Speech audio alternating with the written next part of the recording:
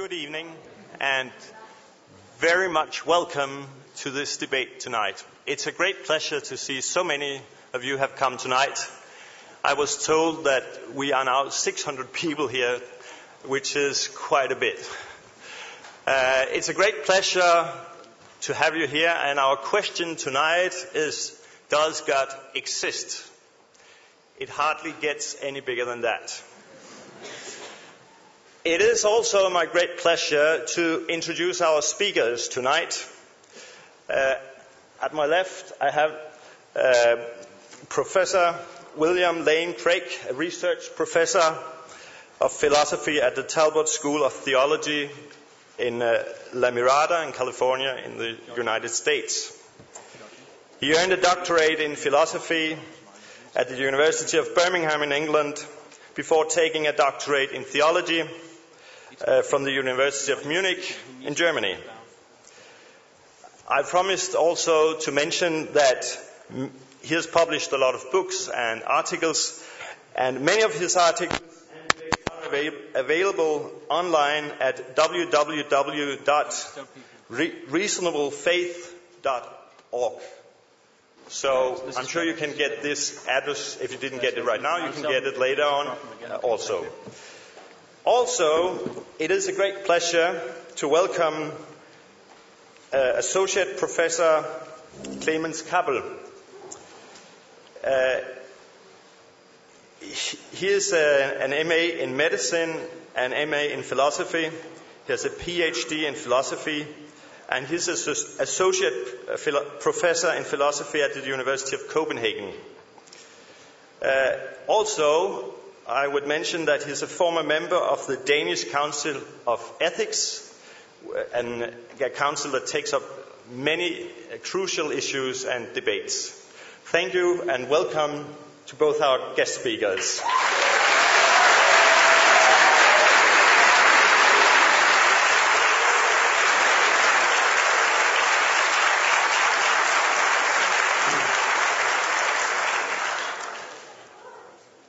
I appreciate very much your warm welcome. I would like to mention, however, that under the debate, we appreciate very much if you keep silent so that everyone can hear.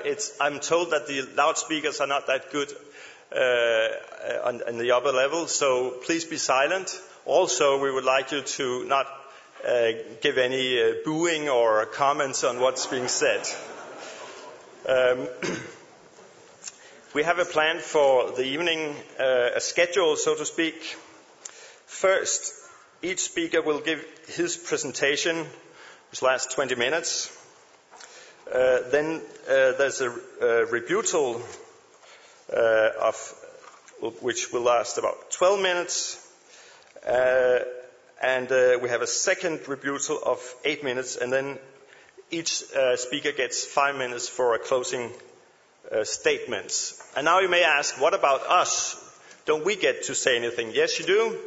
There will be a possibility of coming forward, giving questions to our speakers after we have a coffee break.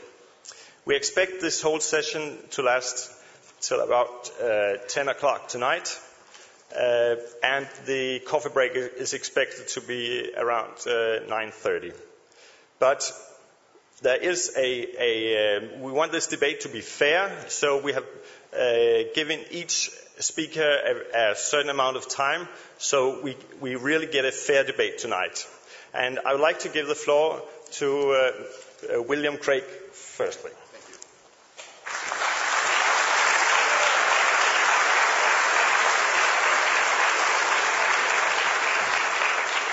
Thank you, and good evening. Let me begin by thanking our hosts for inviting me to participate in this debate tonight, and I also want to say how grateful I am to Dr. Kappel for his willingness to join in the discussion.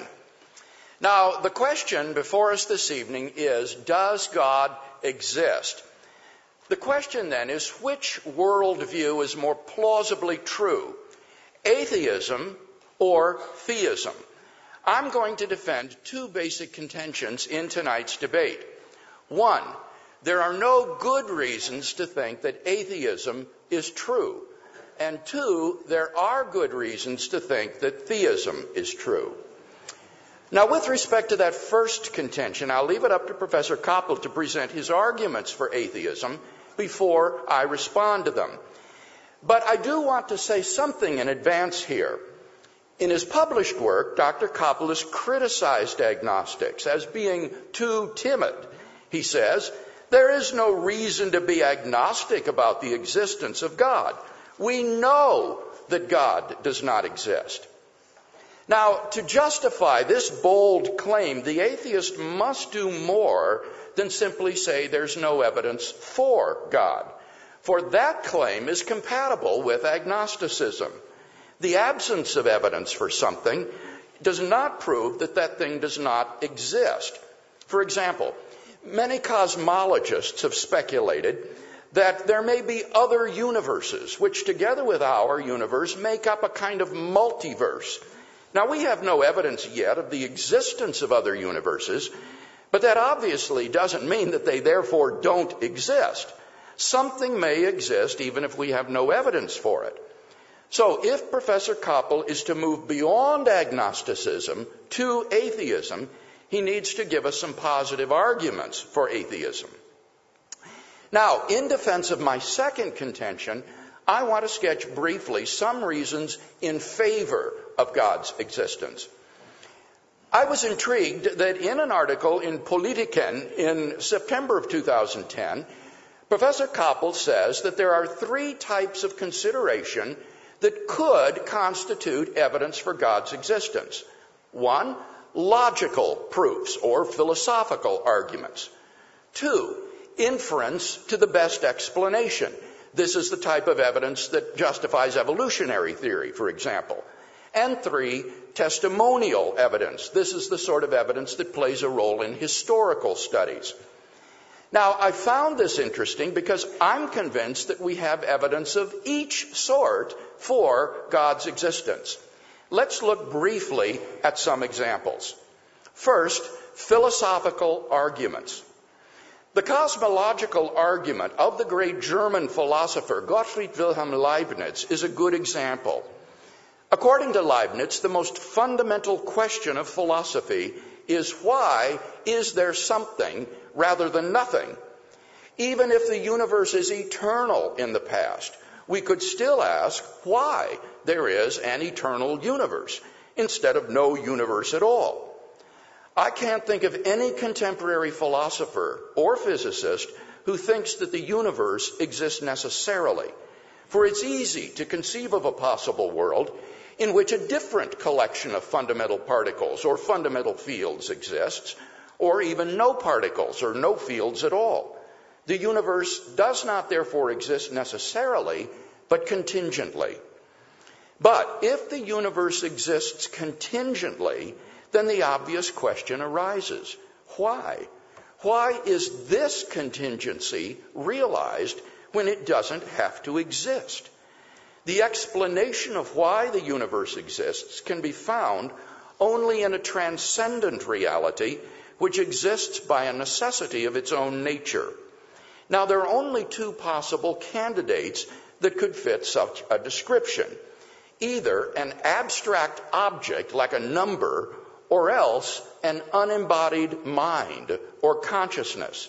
But abstract objects don't stand in causal relations. The number 7, for example, even if it exists, has no effect on anything.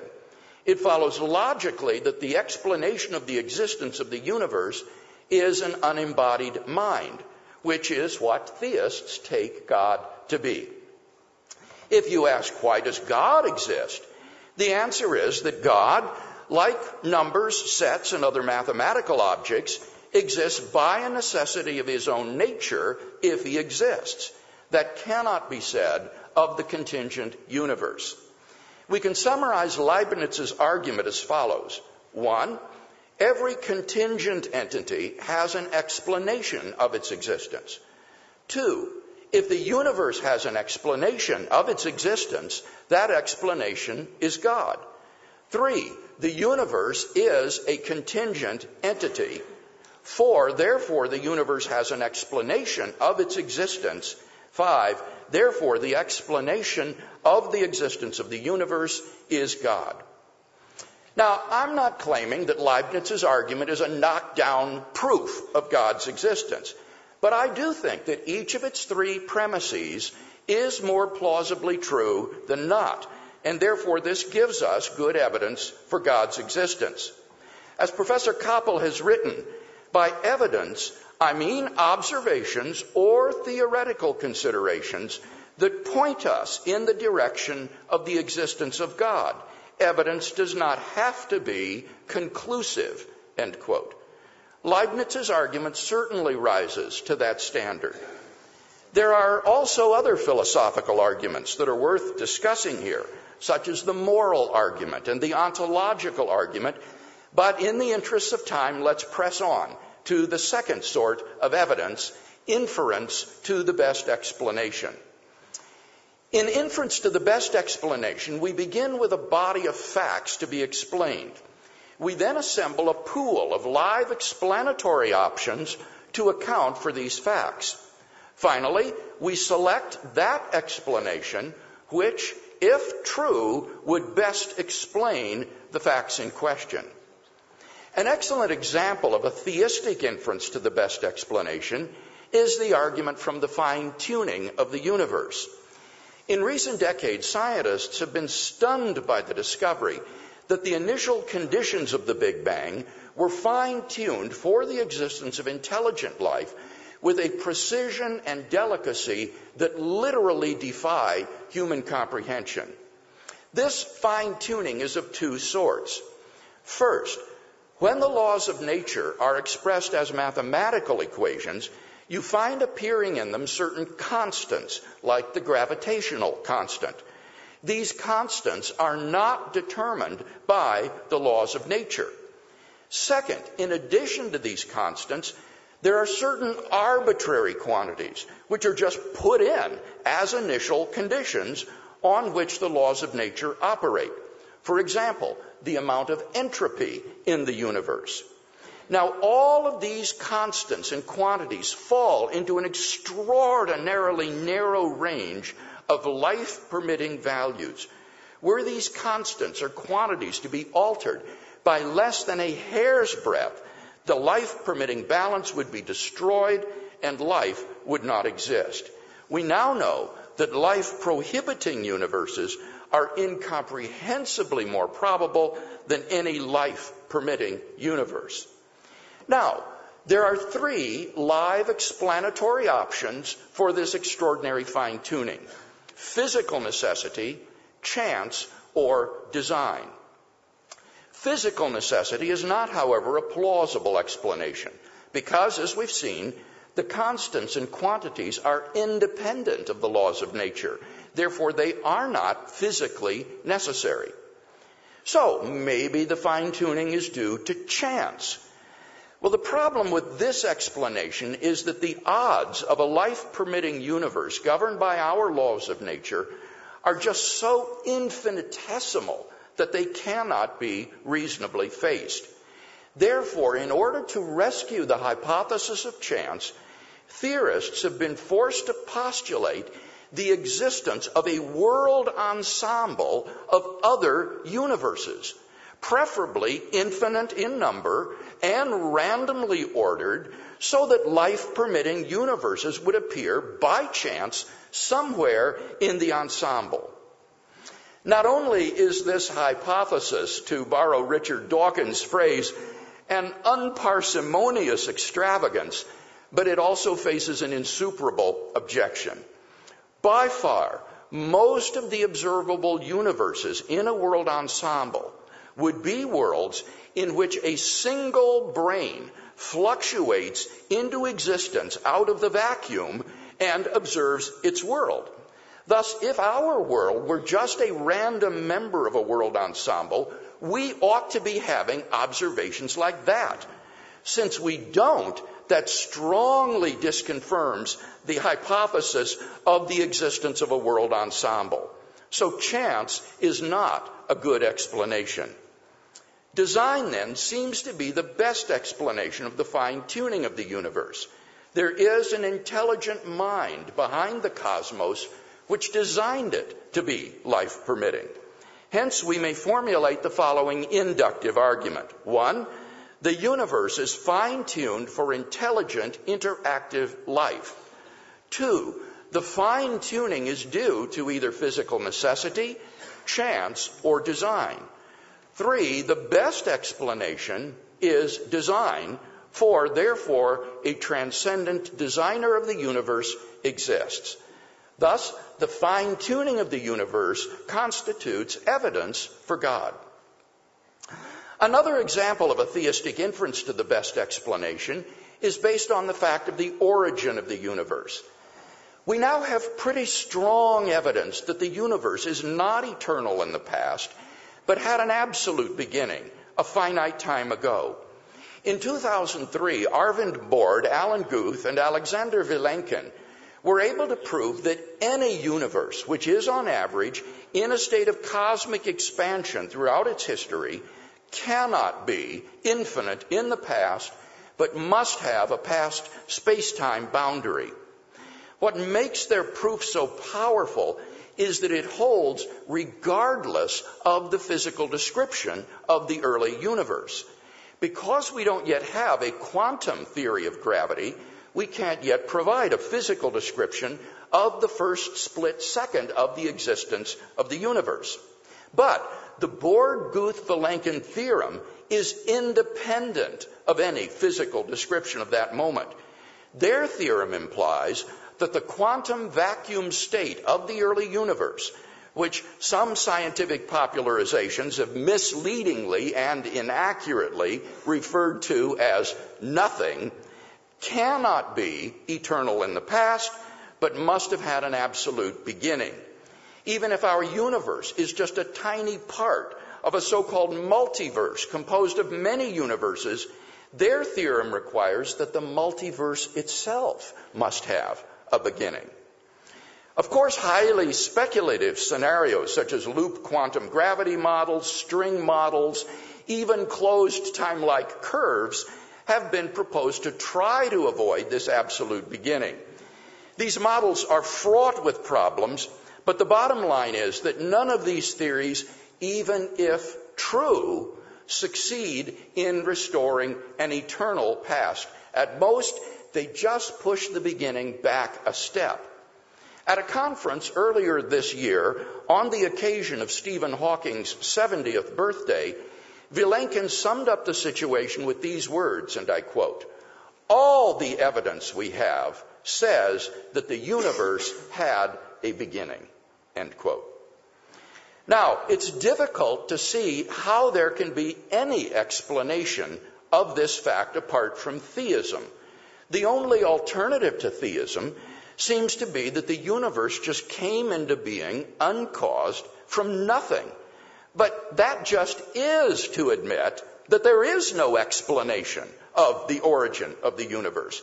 There just doesn't seem to be any competing hypothesis to theism available to the atheist to explain the origin of the universe.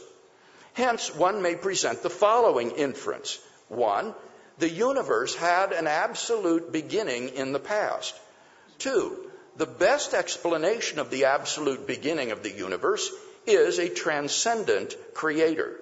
3, therefore a transcendent creator exists. So, once more, we have evidence for God in the form of an inference to the best explanation. Finally, what about that third sort of evidence? Testimonial evidence. Here, the Christian theist might appeal to the historical testimony to Jesus of Nazareth.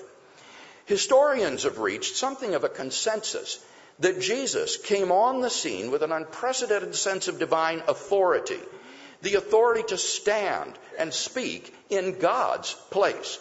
He claimed that in himself the kingdom of God had come, and as visible demonstrations of this fact, he carried out a ministry of miracle working and exorcisms. But the supreme confirmation of his claim was his resurrection from the dead. If Jesus did rise from the dead, then it would seem that we have a divine miracle on our hands and thus evidence for the existence of God. Now, I realize that most people think that the resurrection of Jesus is something you just believe in, by faith or not. But in fact, there are actually 3 facts which are recognized by the majority of historians today, which I believe are best explained by the resurrection of Jesus. Fact number 1. On the Sunday after his crucifixion, Jesus' tomb was found empty by a group of his women followers. According to Jakob Kramer, an Austrian specialist, by far most scholars hold firmly to the reliability of the biblical statements about the empty tomb, end quote. Fact number 2. On separate occasions, different individuals and groups of people saw appearances of Jesus alive after his death. According to the prominent German critic Gott Lüdemann, it may be taken as historically certain that the disciples had experiences after Jesus' death in which Jesus appeared to them as the risen Christ, end quote. These appearances were witnessed not only by believers, but also by skeptics, unbelievers, and even enemies. Fact number 3. The original disciples suddenly came to believe in the resurrection of Jesus, despite having every predisposition to the contrary. Jews had no belief in a defeated and dying Messiah, and Jewish beliefs about the afterlife precluded anyone's rising from the dead to glory and immortality before the end of the world. Nevertheless, the original disciples came to believe so strongly that God had raised Jesus from the dead that they were willing to die for the truth of that belief. N.T. Wright, an eminent British scholar, concludes, and I quote, "That is why, as a historian, I cannot explain the rise of early Christianity unless Jesus rose again, leaving an empty tomb behind him," end quote. Attempts to explain away these 3 great facts, like the disciples stole the body or Jesus wasn't really dead, have been universally rejected by contemporary scholarship. The simple fact is that there just is no plausible, naturalistic explanation of these facts. And therefore, it seems to me, the Christian is amply justified in believing that Jesus rose from the dead and was who he claimed to be. But that entails that God exists. And thus we have a good inductive argument for the existence of God based on historical testimony to the facts concerning the resurrection of Jesus. And if we could have the final 2 points up there, 3 and 4, that would complete the inductive argument for the existence of God based upon the resurrection of Jesus. Now, much, much more deserves to be said about these matters. But in the brief time allotted to me this evening, I hope to have shown at least that theism is far from bereft of evidence. On the contrary, we have evidence of every sort in favor of theism. Philosophical arguments, inferences to the best explanation, testimonial evidence. If Professor Kappel wants us to believe atheism instead, then he must first tear down all of the evidence that I've presented for theism, and then in its place erect a positive case of his own to show that atheism is true. Unless and until he does that, I think that theism is the more rational worldview.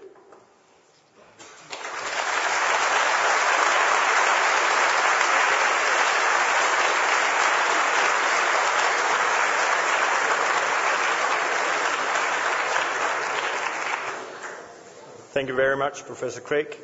And now I'll give the floor to Klemens Kappel, who's also a member of Atheistic Society. I guess I forgot to say that, but you probably guessed. Well, I'm glad you didn't say it.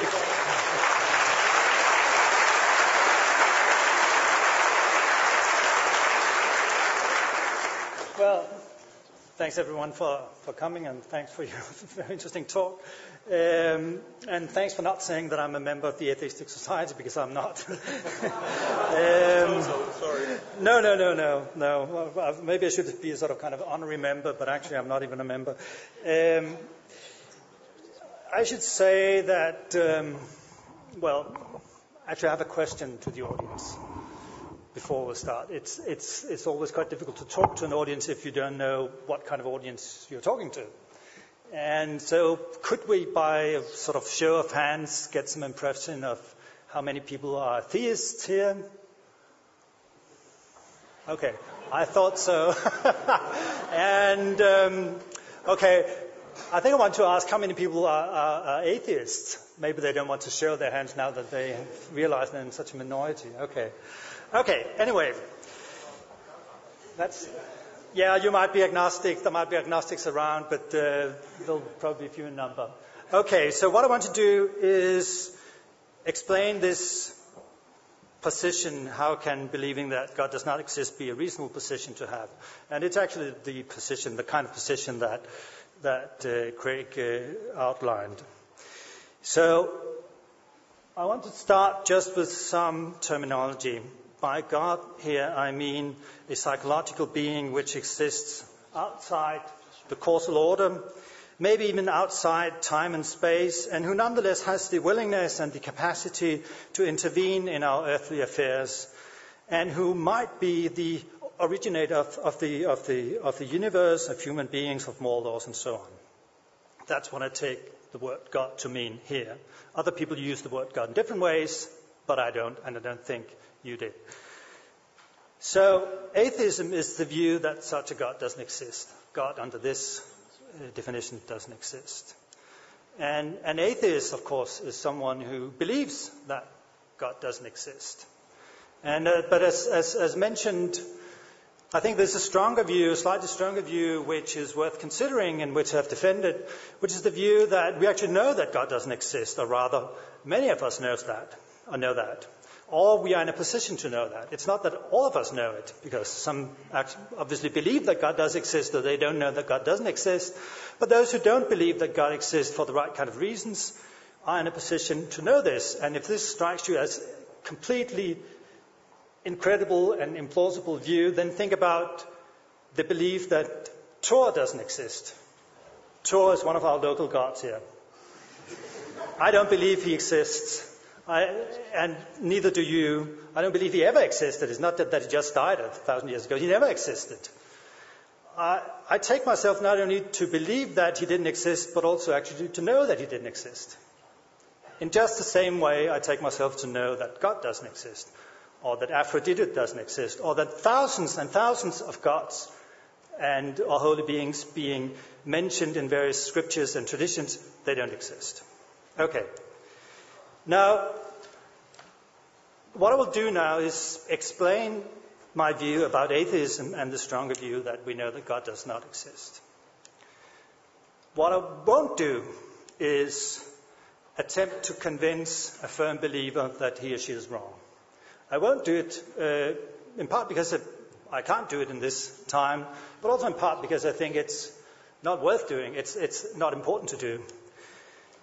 Also, I don't want to present a cogent argument to a firm believer for the non-existence of God. So I don't want to argue or prove it. And by a cogent argument, I here mean a set of premises and inferences that rationally ought to be accepted by a firm believer and which entails the non-existence of God. I don't think that it's easy to come up with such an argument because it's not easy to find the set of premises that ought to be accepted by a firm believer. So I don't even want to respond to every argument and counter-argument and counter-argument to counter-arguments that a firm believer might make or will make. I actually have made some of them already. I don't want to respond to them. It's not that I think one shouldn't respond. It's just that this is just not the talk I prepared when I accepted to join this debate. I said that I would present my view, but I didn't necessarily want to engage in all the details. In your view, it's not that I don't think they deserve being discussed, but it's just not what I had the time to do at this stage. Okay, so this is what I want to do. Okay, so as you all know, I think you know at least, or agree with me about, in the vast majority of cases, the reasons that people believe that God exists has actually very little to do with considering purported evidence for God's existence. That's not the reason why they believe in God. Rather, the reason they believe in God has a lot to do with their upbringing and with the belonging to a community, a form of life that gives sense and meaning and direction to their life. That's the psychological reason why people believe in God. But of course, even though it's so, then there are traditional sources of evidence being cited in support of the hypothesis that God exists, and we have already talked about it.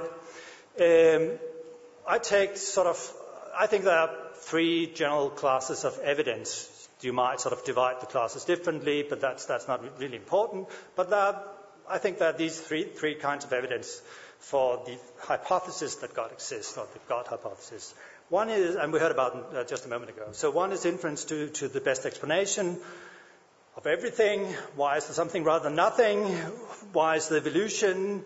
Why does man exist? Why did various events happen? Why did the tsunami happen? Why did the earthquake in Turkey happen? And so on. Or morality, why is there something which is morally right and other things which are not morally right? Historically, God has been cited as the best explanation of these things. Then there's testimony. Individuals or scriptures or tradition, they testify to the existence of God. And then there are logical or a priori philosophical proofs from apparently intuitive ontological principles regarding sort of the very basic nature of what the world must be like. And, for example, the principle that every event must have an explanation of some sort, which means that you sort of need to go back to something which explains or causes, but which is not itself caused, and so on. Or modal principles. I'll get back to that. So these are the kinds of evidence for God's existence that has been proposed in the theological and philosophical tradition. Now, sort of from my point of view, the question arises, how seriously should we take these sources of evidence for the God hypothesis? Actually, in my view, we shouldn't take them very seriously. And the reason why this is going to be a matter of controversy, but the reason why I think we shouldn't take them too seriously is that we should consider the God hypothesis, the hypothesis that God exists, as a kind of alternative hypothesis to much of what we take ourselves to know from science or common sense about the world. So we have this nowadays, this was not the case 200 or 400 or 1,000 years ago, but nowadays we have this hugely complicated view about the world which is derived from science and in part from common sense. And to some extent, the God hypothesis, in the form that I mentioned it, is a kind of alternative view about how the whole thing works, how everything is sort of hangs together. So it's a kind of the idea is that we have this view about the world, but then there's this completely different story about how everything hangs together. How do we normally treat such alternative hypotheses in science? Well, if they're sufficiently far away from the way we take the world to be, and if the evidence in support of them are sufficiently thin or not weighty, then we are entitled to ignore them. Suppose, for example, it's nowadays commonly accepted that AIDS is caused by the HIV virus, but there are alternative hypotheses around. How seriously should we take them? For example, that AIDS I don't remember the exact details of these alternative hypotheses, but there are some around, but they have very slim evidence. And although they are proposed by some people, we are somehow entitled not really to take them seriously. And I think this is what we actually ought to do with this kind of evidence. I realize that this might be a sort of controversial view, but this is actually the way I think of it. Note that this is not proving that God does not exist. I don't think you can prove that God doesn't exist. Just as you can't prove that God does exist, you can't prove that he does not exist. Nor is it making the mistake of simply inferring from there being no evidence for the existence of God to there being sufficient evidence for the non-existence of God. That would be a mistake, but it's not that mistake. So rather, it's the view I'm proposing is treating the God hypothesis as we would treat any other hypothesis about the world, say the Aphrodite hypothesis. We have writings 2,000 years and more older writings mentioning Aphrodite. That's kind of testimonial evidence for the existence of Aphrodite. Does that give us good reason to take seriously the hypothesis that Aphrodite actually exists? Well, not really. Or the Thor hypothesis. We have not written evidence, but sort of all evidence for the existence of Thor. Is that good reason to think that Thor might actually exist? Should we take this hypothesis seriously? Well, not really. So, to illustrate what I have in mind here, not to persuade you, but to illustrate, I think most people would agree that the magical, mythological star doesn't exist, and that we should ignore the hypothesis that it does. So what is the magical, mythological star?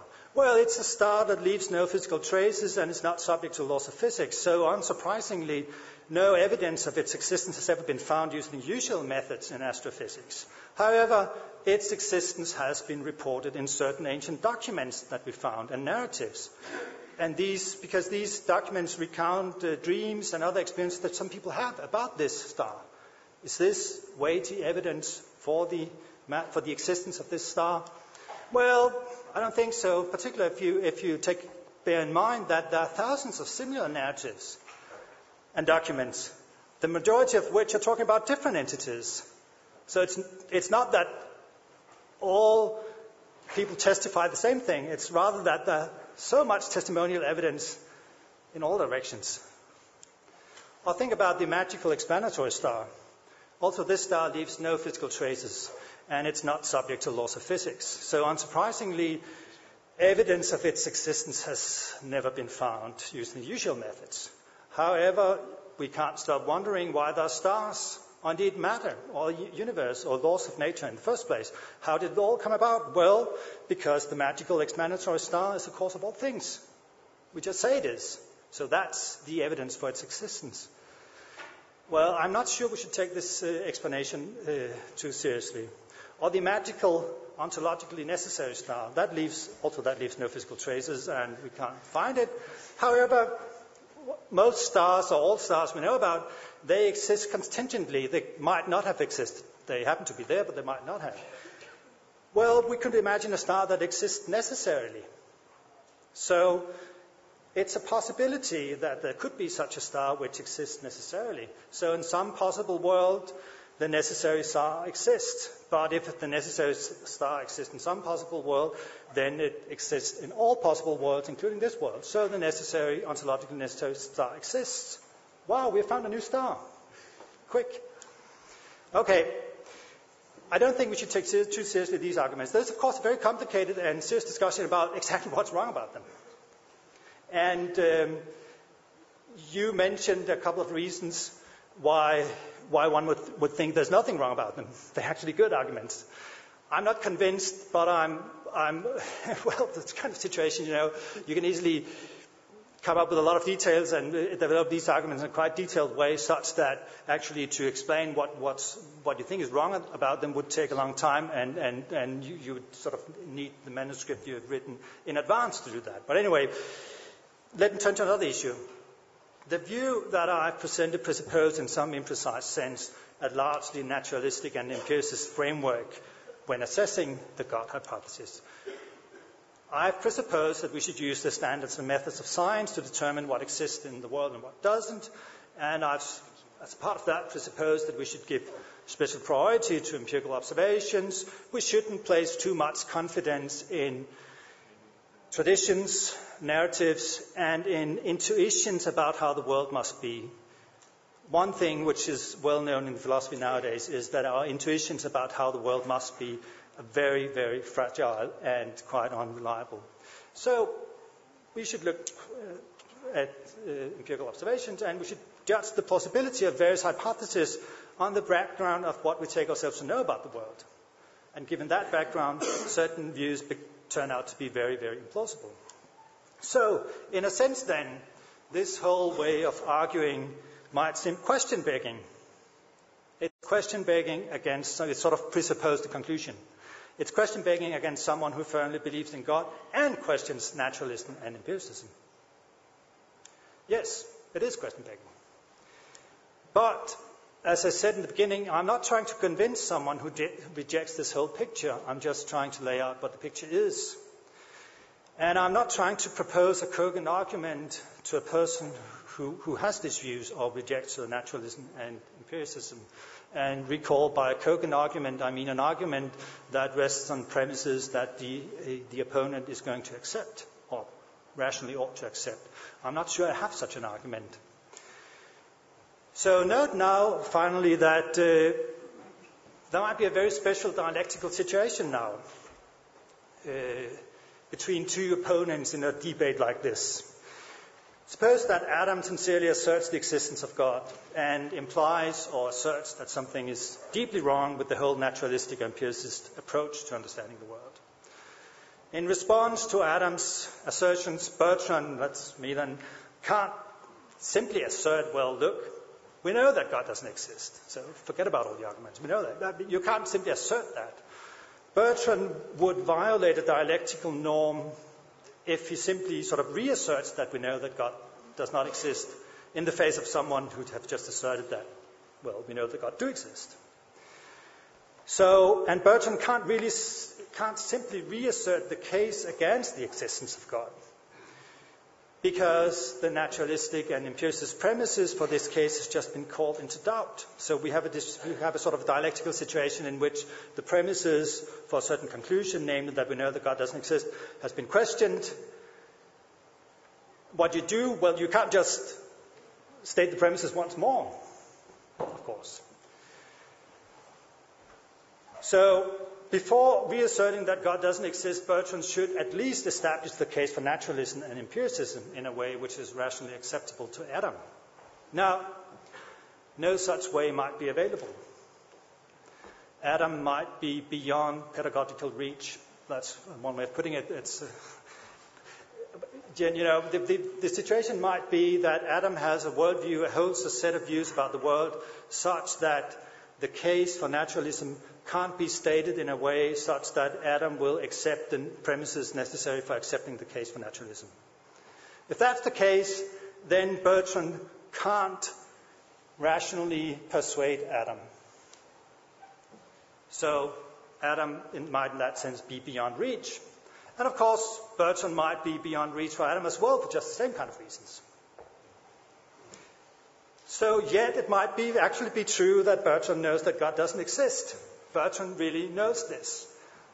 And it might be reasonable for Bertrand to take himself to know this. He just can't assert it in a conversation with Adam without violating the dialectical norms of such discussions, because Adam has just called into doubt too many of the premises that Bertrand rests his view upon. Of course, the converse might also be the case. It might be that Adam is really right. There might be shifts in what he can assert now, given the stage of the debate, but so it's a kind of symmetrical situation. Okay, a final note. I have 2 more minutes to go. A final note about faith and the role of religious beliefs. This might be trivial for you, but I want to say it anyway. There's this other notion. I've talked about beliefs in God and knowledge about God. There's this other notion, faith in God. Faith is not an outright belief that God exists, but rather some other sort of mental state like hoping or trusting God is there. And there is the very important phenomenon that faith or belief in God may be an indispensable part of someone's worldview, provide a sense of identity, comfort, consolation, direction, and meaning of life, and all that. Now, I haven't challenged having faith in God. I haven't challenged organizing one's life around the belief that God exists. I believe that faith in God or belief in God is based on a false assumption. There is no God. But I don't think that this implies I want to give it up. I haven't challenged people having these things. Okay, that's it. I want to say one more thing. I'm fine with the format which you have suggested, 12 minutes, 8 minutes, and all that. But I'm also fine with not abiding with that format. And I'd actually like to hear what the audience has to say. Of course, also what you have to say. These are the words. Thanks a lot.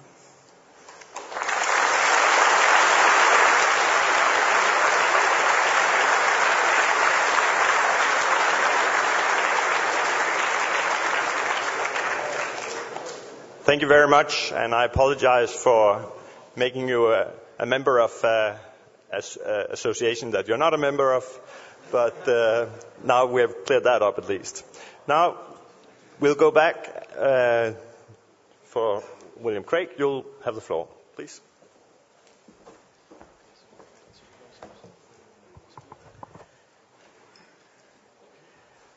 Before I look again at those two contentions that I said I would defend, we need to say something about the definition that Dr. Kappel has offered for the notion of God. He defined God as a psychological being, and that struck me as very odd, because in my vocabulary, that means that God is a mind-dependent entity, a figment of your imagination. And the classical concept of God is that God is mind-independent. God exists whether anyone thinks of him or believes in him. So I'm just baffled why Dr. Kappel would think that God is a psychological being. If you define him in that way, then it's easy to prove that God exists. Just think of him and a psychological being exists. Now, what we want to know is there a mind-independent being who is the creator and designer of the universe and so forth? And here Dr. Kappel, in response to my contention that there are no good reasons to think that atheism is true, more or less agreed with me. He said, I cannot prove that God does not exist. He couldn't offer philosophical arguments, inference to the best explanation, or testimonial evidence to support atheism. Indeed, he said, any attempt to do so would be question-begging, so that he is not able to offer any non-question-begging argument for the existence of God. All he could do, he said, was to enunciate a naturalistic perspective.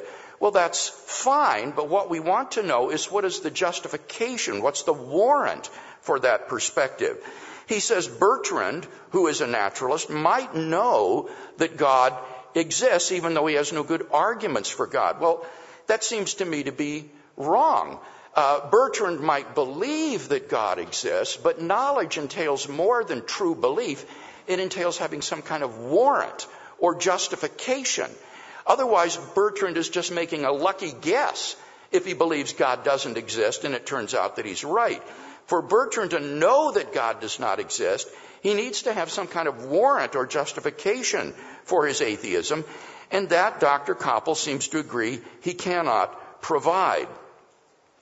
Now, Dr. Kappel also says, but look at examples like Thor. We don't believe that Thor exists, and in the same way we don't believe that the God of classical theism exists. But think about that with me. Thor, if he exists, is a biological organism, a physical entity, somewhat like a human being, a physical object. And we know that Thor doesn't exist in the same way that we know that dinosaurs don't exist today. Namely, we can see that they don't exist. But with respect to God, God is a transcendent reality who is beyond space and time, who has created and designed the universe. And so we wouldn't expect to be able to see God with our eyes as we would with Thor. So while we have good evidence that Thor doesn't exist, we're still waiting to see or hear any evidence that God doesn't exist. But Dr. Kappel says, what about the magical star, to which he ascribes increasingly attributes of deity? Well, the point here is that this magical star is a logical incoherence. A star is an astronomical body, burning gas, having a certain physical structure and composition. That's what is meant in English by the word star. When you increasingly ascribe to this being the attributes of God, like invisibility, non-physicality, metaphysical necessity, you're simply speaking a different language in which the word star is a word for God. You're in effect talking about God, but just calling it a star. And in that case, we'd want to know, well, do you have any good evidence to think that God does not exist? But if you're talking about a literal star, this is simply a logical incoherence, and therefore we know that it does not exist. So I think that you've got to do more to justify atheism than simply saying that we can look and see that God doesn't exist in the way we can Thor. What about his claim that believing in God is the result of our upbringing?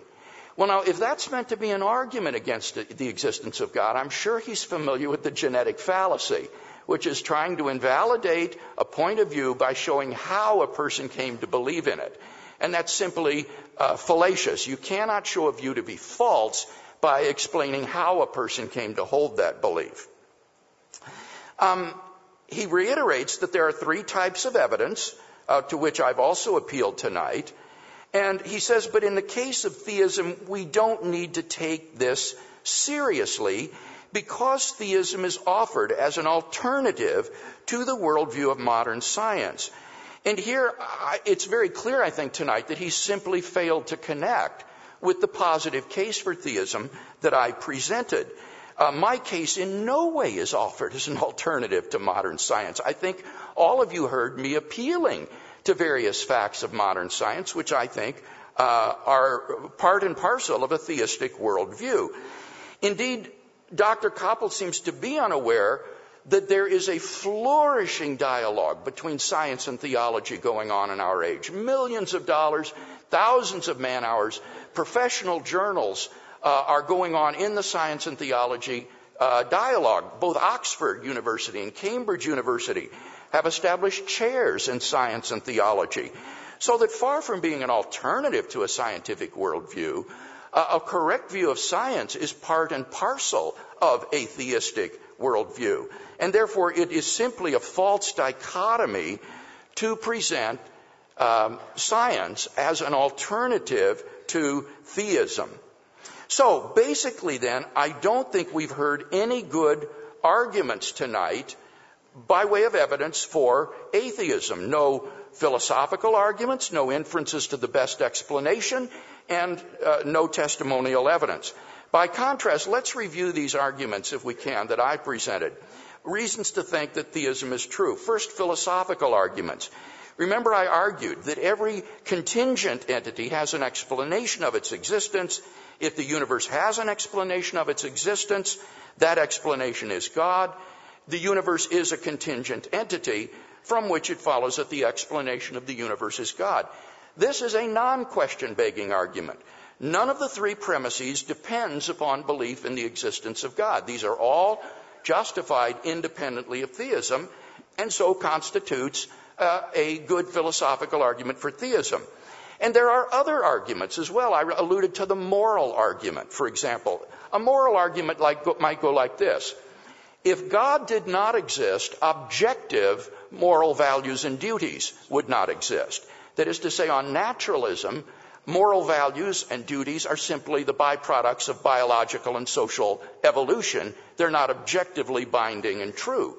Premise 2, but objective moral values and duties do exist. In moral experience, we apprehend binding moral values. For example, it's wrong to torture a child for fun, from which it follows logically 3, therefore God exists. So we have an additional philosophical argument for God based on a need for a grounding of objective moral values, which we apprehend in moral experience. What about the arguments or the inferences to the best explanation? First, I talked about the fine-tuning of the universe, that the universe is fine-tuned for intelligent, interactive life. This fine-tuning is due to either physical necessity, chance, or design. Those are the 3 live options discussed in the literature today. And then I argued that the best of these explanations is design. This is a non-question begging inference to the best explanation for a designer of the cosmos. The second argument to the best explanation was based on the origin of the universe. I explained on the basis of the Born-Guth-Vilenkin theorem, we have very good evidence that the universe had an absolute beginning. But if the universe had an absolute beginning, the best explanation of this is a transcendent creator. The atheist simply has no explanation for how the universe could come into existence because there is nothing beyond the universe on his worldview. So here are 2 examples of good inferences to theism as the best explanation. Let me share just an additional one. I have here, for my reading on this flight, a book by J.P. Moreland, who is a philosopher of mind and body problems, called Consciousness and the Existence of God. And Moreland argues that mental states of self-awareness are best explained on a theistic view rather than a naturalistic view. He would argue that in the absence of God or on naturalism, mental states of self-awareness would not exist. But obviously, there are mental states of self-awareness, which is best explained then by saying there is an ultimate mind, behind the universe, just as we are finite minds, and therefore this provides evidence for God. So this would be another example of inference to the best explanation from the phenomenon of consciousness.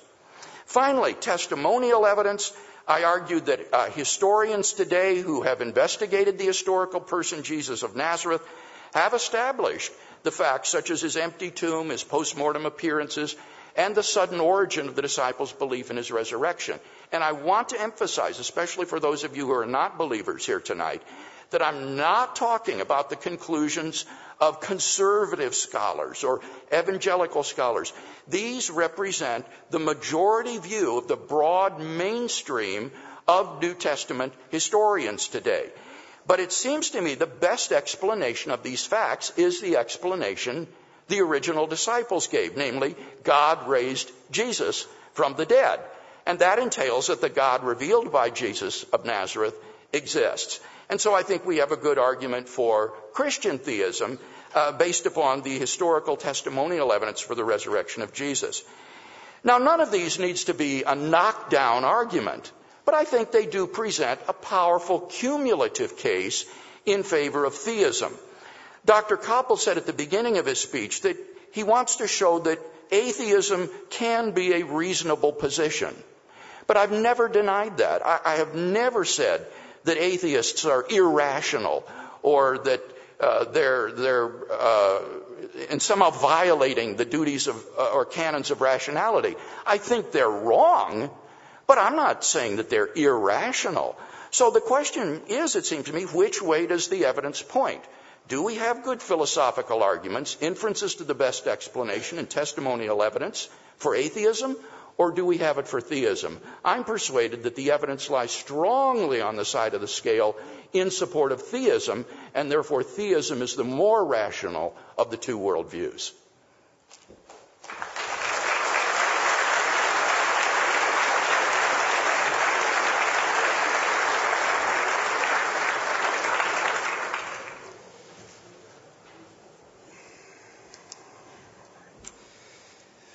Well, actually, the most pressing question that comes to my mind is, what are you trying to achieve in this debate? I mean, do you try to convince me, or do you try to convince people who are inclined to believe that God exists, but will be sort of more confident by listening to your arguments? Are you trying to convince people who squarely don't believe that God exists, or are you trying to, well, here's another, it's just speculation, so here's another thing. Are you trying to create a kind of set of rules for public discussion where asserting that God does exist is more legitimate than it is, for example, in Denmark, where I suppose one might say that public discussion in Denmark is to some extent governed by a set of norms which derives from the Protestant Christianity, where religious matters are supposed to be kept in the private sphere, and you ought to appeal to reasons which are accessible to all. Which means that if you have a community which is to some extent secular or diverse with respect to belief in God, then you can't appeal to your conviction that God does exist, and you can't appeal to views which are too directly dependent on that assumption, because there's this kind of norm that religious views should be kept in the private sphere. I mean, John Rawls, that you don't know, he sort of defends a general view about political liberalism, which says that public reason ought to be governed by norms such that you appeal only to things that you know your audience will accept as well.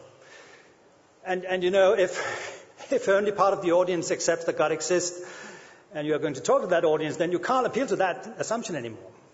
But of course, if you can prove that God exists, or if you can say that the balance of evidence suggests that God exists, then you might change these norms of public reason such that it becomes a thing you can appeal to. But this is just speculation, because actually I'm more concerned or more interested in understanding why proving or arguing that God exists is such an important thing. Because as I said, I think for most people who are actually believers, I think the assessment of the evidence that God exists is not really that important in their lives. It's for different reasons. Anyway, this is what strikes me as, maybe it's just me, but it strikes me as the interesting question. But let me get back to some of the comments you made. You said that you didn't understand why I was talking about God as a psychological being. What I meant was just that God is a being which somehow has a mind. I didn't write that God is a mind-dependent being in the sense that God exists by us thinking of God.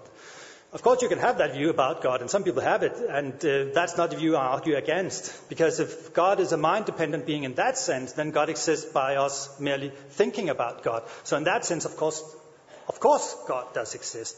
But that was not the view I was addressing. And then you said that in response to my comment or my view that Bertrand might be in a position where he actually knows that God doesn't exist. Yet, because of the dialectical situation, it's improper for him to claim that he knows that God exists. And you said this can't be right because knowledge is not mere true belief. Knowledge requires justification or warrant, so Bertrand can't claim that. Well, that's a mistake because I think virtually all scholars of epistemology, and by the way, my field is epistemology, it's not philosophy of religion at all, but virtually all scholars of epistemology agree that knowledge requires some degree of justification, but they all also agree that knowing that something is the case doesn't require that you have a conclusive proof or for this being the case, and it doesn't require that your evidence is so strong as to rule out all other options. So I, for example, I'm in a position to know, and I do know, that there is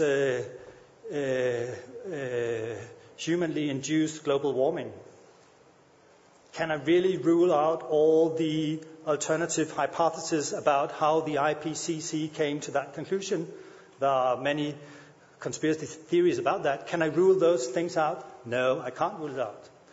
Yet, even though there are these alternative hypotheses which I can't rule out, I still am in a position to know that there is actually global warming. So knowledge is not as grand as Descartes and others thought. Knowledge requires less and is also less useful because although I know that there's global warming, it might not be the case that I know that there's global warming. So you might know things without knowing that you know it.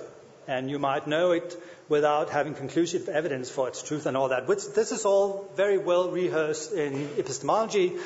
And the general view that I proposed is simply applying standard views in epistemology to the question of whether we know that God exists. And by the way, the reason I came to think about that was that I was invited to a debate a bit like this, where there was the theist over there, and then there was me supposedly having to defend a non-theist view, and or an atheist view, and I sort of thought about it. Why is it that we should be always framed as being on equal footing when what was actually the case in that debate, maybe not this debate, but in that debate, what was actually the case was that my opponent in this debate, she denied lots of things which is well established in modern science. So why should we be framed as being on an equal footing? So when I thought about that, I said, well, why not simply start by saying what we know? We know that the human being is a biological being that has a biological origin. There are lots of things we know. Many of these things we know about what human beings are like, what the world is like. Many of these things, well, they sort of tie into a world picture according to which God, as conceived in certain ways, doesn't exist. And it's not that we have a proof that God doesn't exist. It's just that it's just not part of this picture. Well, can we then really prove it and so on? No, we can't really prove it. it's a bit like you can't really prove that Aphrodite doesn't exist. I mean, you can easily, of course, there might be versions of descriptions of Aphrodite such that you have solid evidence that she didn't exist. But you can invent new versions where it's not so obvious that you have evidence that she didn't exist. You can invent lots of versions of deities which are tailored such that we don't have strong evidence that they don't exist, yet they are so awkward or so sort of strange hypothesis compared to what we do take ourselves to know that we are entitled to ignore it. That's the kind of view. Let me comment some of the, well, actually, comment a few other things. I can't comment on all of what you said. Well, there's a burden of proof issue here.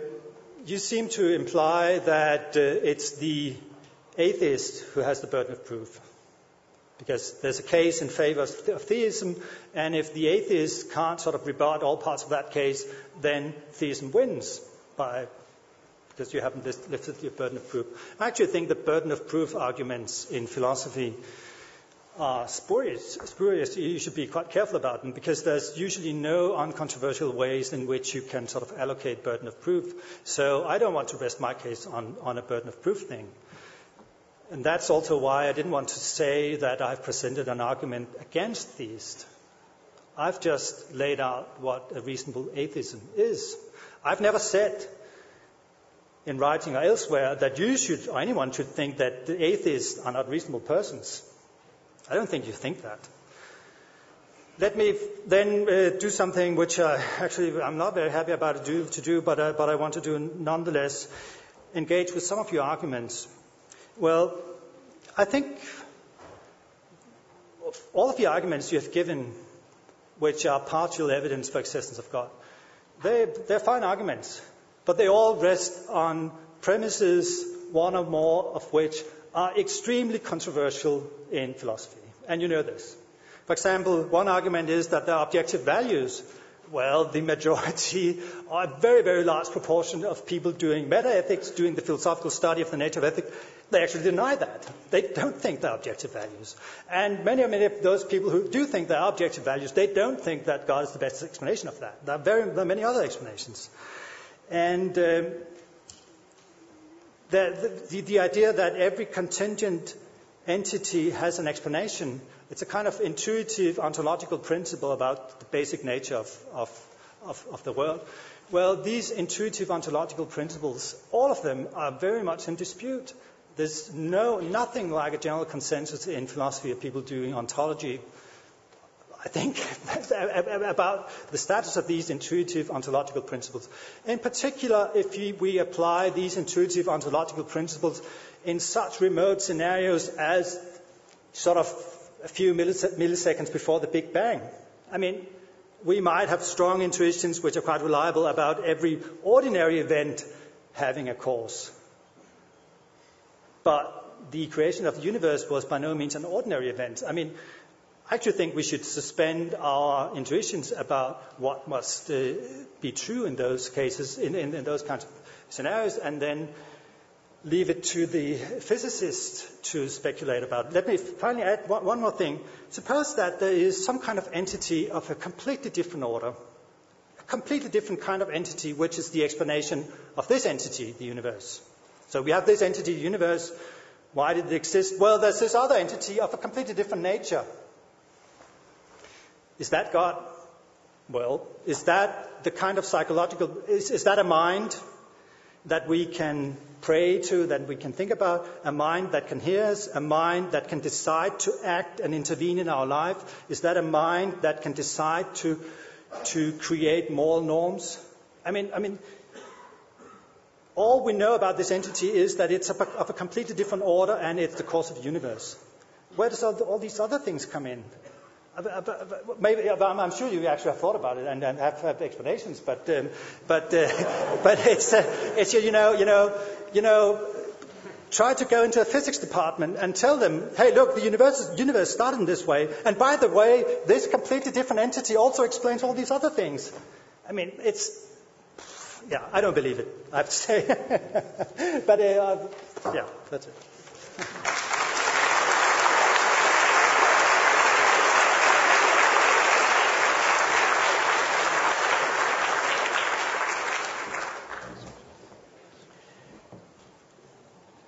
Before I look at those two contentions again, let me address the question, what are we trying to achieve here this evening?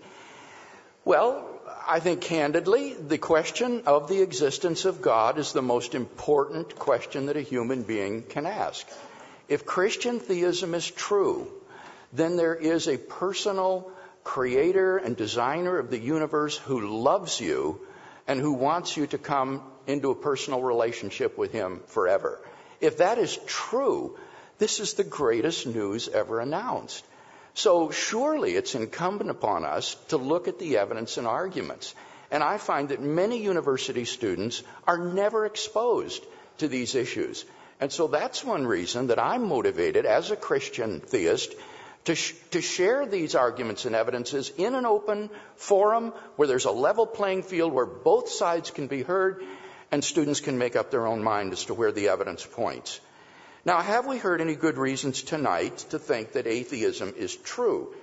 Well, here, Dr. Kappel in his last speech said that I have said the burden of proof is on the atheists exclusively. Well, not at all. I spent the bulk of my speech attempting to bear the burden of proof as to establishing theism to be true.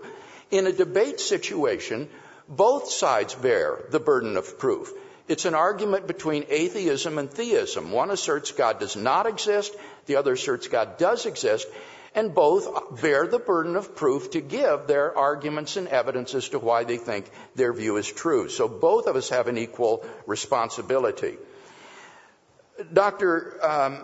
Kappel said, but in regard to atheism, I'm not claiming that I have conclusive proof in order to know that God does not exist. Fine, I haven't claimed conclusive proof either. Remember, I said my arguments were knockdown arguments.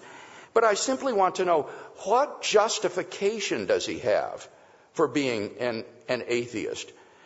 He knows that knowledge is more than just true belief.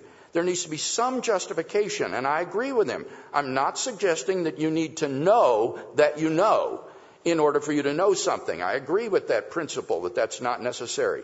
But I do want to know, what is the justification for atheism? The example of global warming is an interesting one. The inference that global warming is man-made would be an example of inference to the best explanation, right? So what's an example of inference to the best explanation with regard to atheism? He says that in many cases we're not able to justify our beliefs, and I would agree with that. There are certain properly basic beliefs that we all hold that are not justified by inference, but I don't see how atheism could be one of these. What would make or justify atheism as a properly basic belief not requiring some kind of warrant? I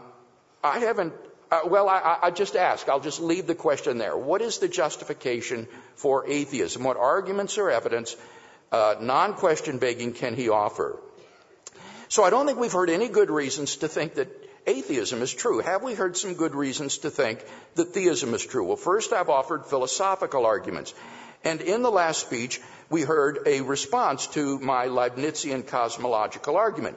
He said the premises of these arguments are extremely contested, that the premises are in dispute. Of course, that's what philosophy is. I once remarked to my friend Quentin Smith, a philosopher at University of Western Michigan, that a certain position was controversial. And Quentin said to me, Bill, everything in philosophy is controversial. And that's very true. There's no position that hasn't been defended by some philosopher. So you can't just dismiss arguments by saying they're controversial. You need to examine the premises. For example, the premise that every contingent being that exists has an explanation for its existence. That seems to me to be almost obviously true. If something is possible, but it's not necessary, and it does exist, then why does it exist?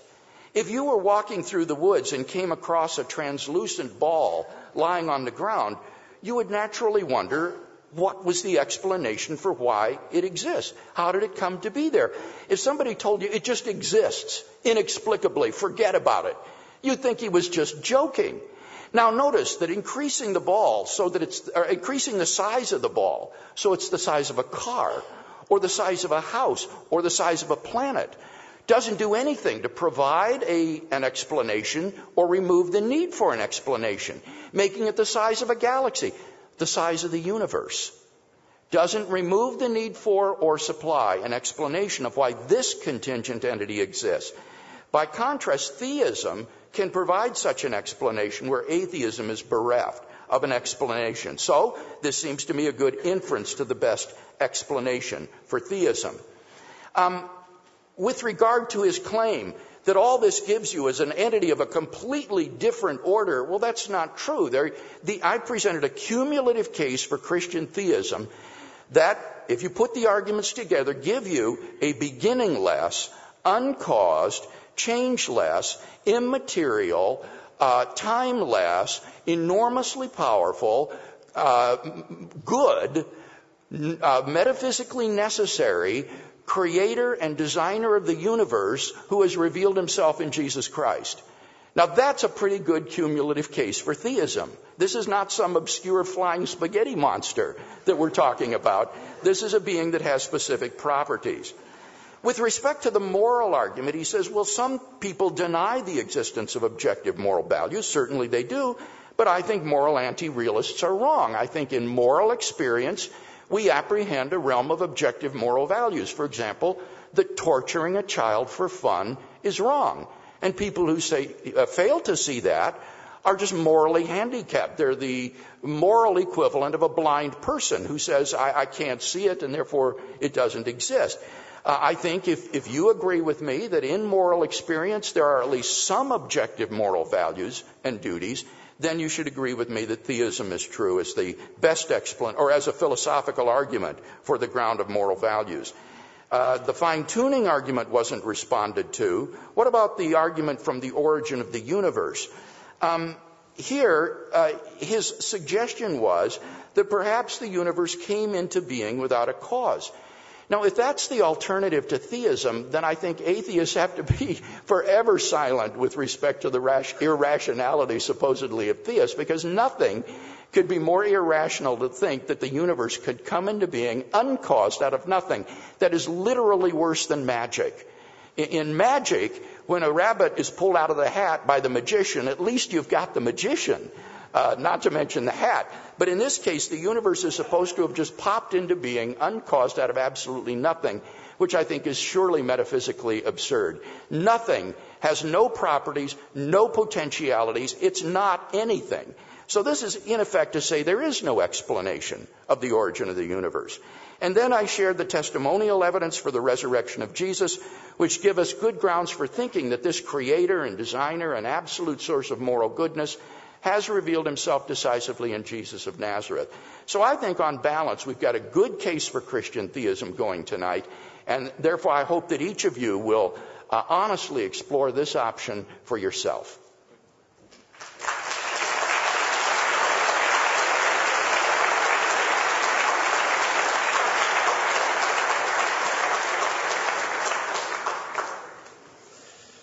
Well,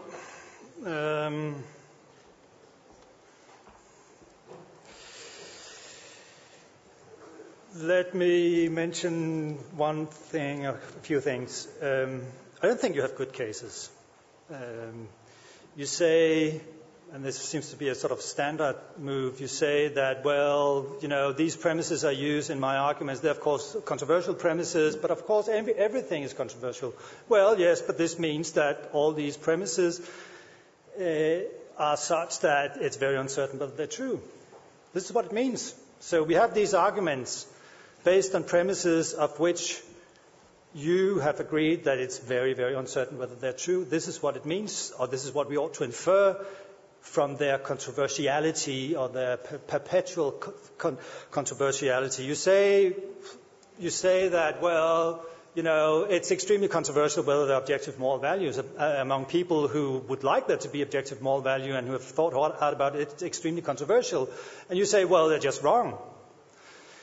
Well, maybe a more reasonable stance to take to that question is, well, it's very controversial and very uncertain whether there are objective moral values. There might be, there might not be. It's very uncertain whether there are. And I think this is actually true for for all your arguments that one or more of the premises are such that a reasonable assessment of that premise would lead to the conclusion that it's very uncertain whether that premise is true. Which means that, okay, there's some evidence for the existence of God, but it's evidence based on fragile premises. And I don't think this is very strange, but and I think one reason, for example, why I'm sure you all know that philosophers and theologians have discussed the case for the existence of God for more than 1,000 years without sort of reaching any major conclusions, without convincing sympathetic skeptics. Why is that? Well, I think a good guess is that it's because these arguments very often or always depends on very controversial premises. Much of philosophy is like that, of course, but this doesn't mean that the argument for God's existence are very good then. It just means that they're just as bad as many other philosophical arguments. And philosophical arguments are generally quite bad, and especially philosophical arguments with very, very strong conclusions about what the world is like. They typically depend on very weak, odd, strange premises. So, I mean, as a general piece of advice to anyone listening to a philosopher, if they come up with a very strong conclusion about what the world is like, look at the premises. They are probably wrong or only weakly supported. But anyway, I'm just sort of kind of restating my case and sort of reiterating a partial strategy of not actually responding in details to your argument. I'd actually like to address the other question, the most important the question of the existence of God is the most important question. In a sense, yes, but I suppose it does depend on what we assume about the nature of God. For example, if God is punishing everyone who doesn't believe he exists, then I'd agree this is a very important question, because I'm in for, then that's a really important question. But if we just say that, well, God is just the name of some entity of a completely different order that's the cause of the universe, then it's not a very important question. If that's all there is to it, well, maybe it's that entity, maybe it's some other explanation. It doesn't really matter for my life or my afterlife. It doesn't show that I even have an afterlife. It doesn't really matter for anything. So it really depends on which properties we attribute to God, whether this is such an important question. And of course, it's because in the Christian tradition and many other traditions, so many attributes has been made to God that it has come out as an important question. Yeah, but actually, I'm not sure I have that much more time. 4 more minutes to go. So, but could I invite comments from the audience, or is that sort of out of bounds? Or? I think we'll take that after the coffee break. Okay. So let me add one more thing. Suppose that we are forced to say that the universe, the existence of the universe, has no explanation. There could be a reason why we could be forced to say that.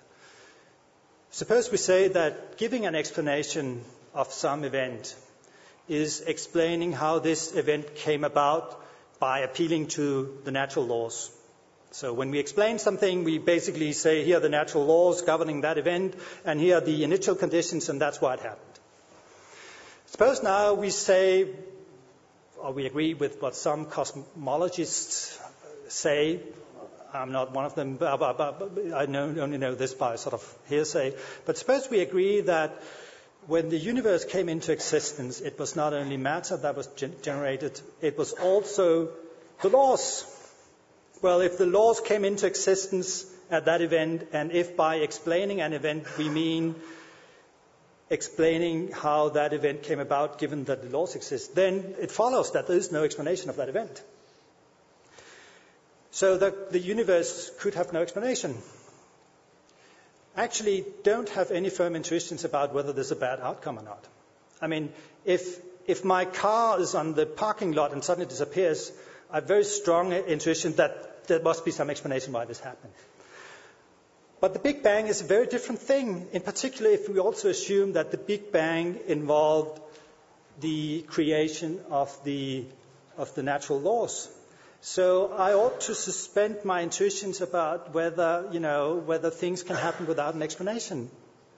If we, by explanation, understand things happening in accordance with, explaining how things happen given the natural laws, and if we think that the Big Bang implies that the laws came into existence at that moment, then it follows that there is no explanation. That's not a bad thing. It's just a fact of the natural world or it might be. I don't know whether this is the case, but it might just be a fact of the natural world that it is like that. Does it mean that the whole world is bereft of rationality, that everything is irrational? No, it doesn't mean that. It just means that that event didn't have an explanation. All other events do have explanations. And there are many, many forms of rationality in the world and in our lives and in the way we organize society and so on, which are all fine. They're simply completely unaffected by that original strange event. Okay. Thanks.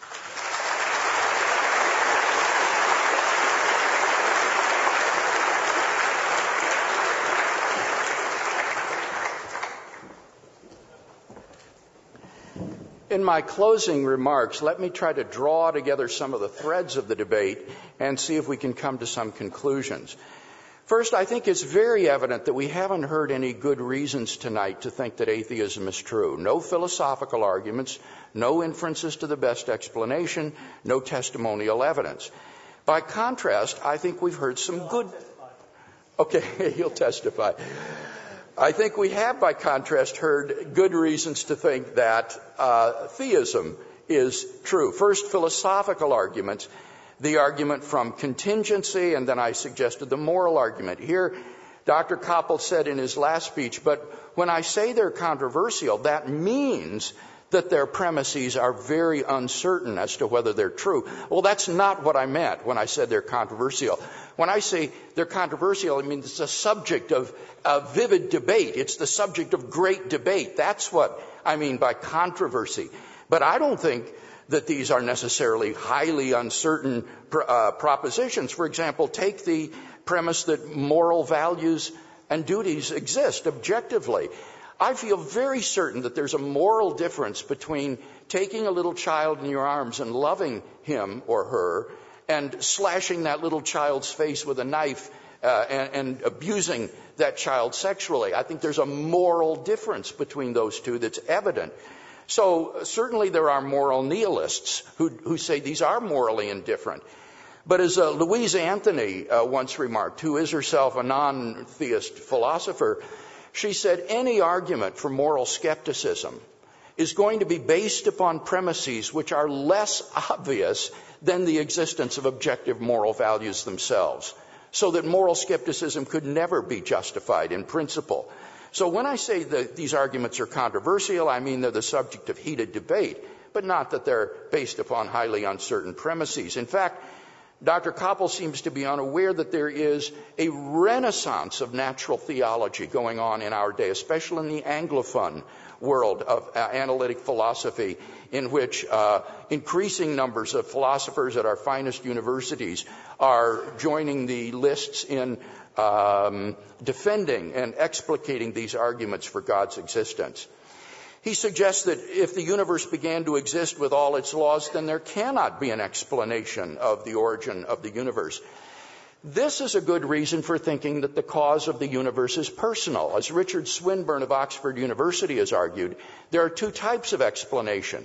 One in terms of initial conditions and scientific laws, the other in terms of a personal agent and his volitions.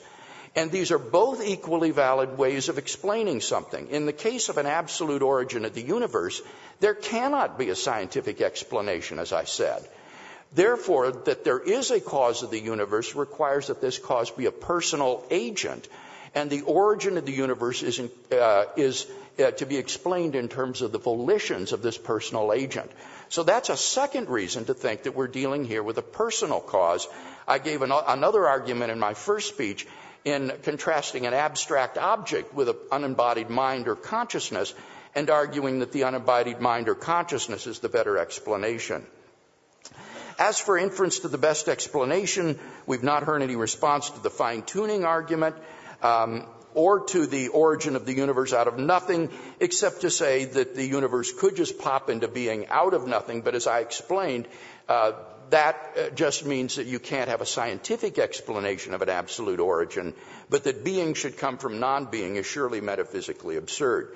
The testimonial evidence for the resurrection of Jesus has gone undiscussed.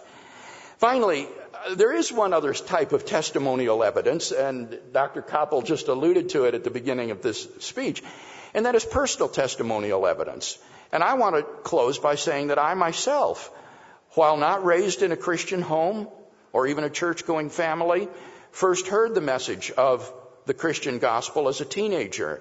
And I began to explore it. I began to read the New Testament. I was captivated by the person of Jesus of Nazareth. And after about 6 months of the most intense soul searching I've ever went through, I experienced a kind of spiritual rebirth in which God became a living reality in my life, a reality that I've walked with now for over 40 years, a reality that I believe can change your life as well if you will seek it with an open heart and with an open mind. So I hope that as a result of the debate tonight, some of you will embark on such a search, and I hope that it will also issue finally in the knowledge of God if you have not yet found him.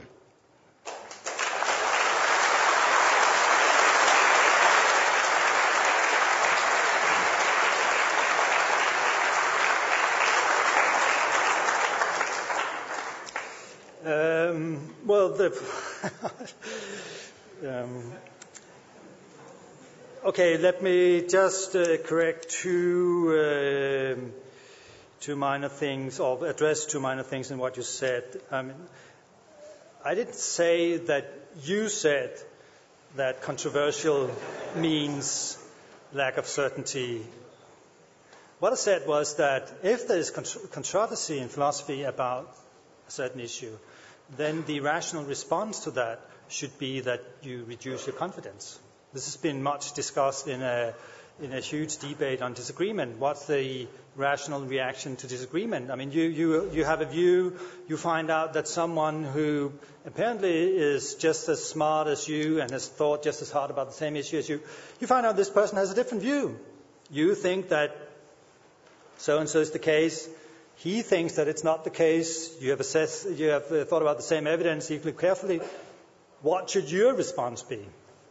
Well, many people in this debate, not everyone, but many people in this debate think that the rational response ought to be to reduce your confidence. You should be less confident that you're right upon learning that some equally intelligent opponent thinks that you're not right. Of course, that's a response, that's a theory about rational response to disagreement, which is itself somewhat controversial, which means that there's a higher order problem for this theory, which has been addressed eloquently by David Christensen and Andy Egan and others. But still, I think there's something to it. I mean, and this was what I meant.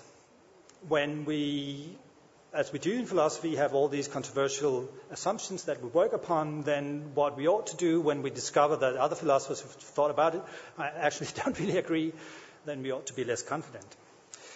Okay, so even if you're quite confident that people who don't think their objective moral values are wrong, then perhaps you should be less confident that you're right in this. Also, the case you mentioned, who could question that abusing a child is wrong? Who could question that? Well, you know this, but out there might not know this. That's not the dispute. Everyone agrees that abusing a child is wrong. The dispute is whether you need to postulate objective moral values in order to account for the wrongness of this.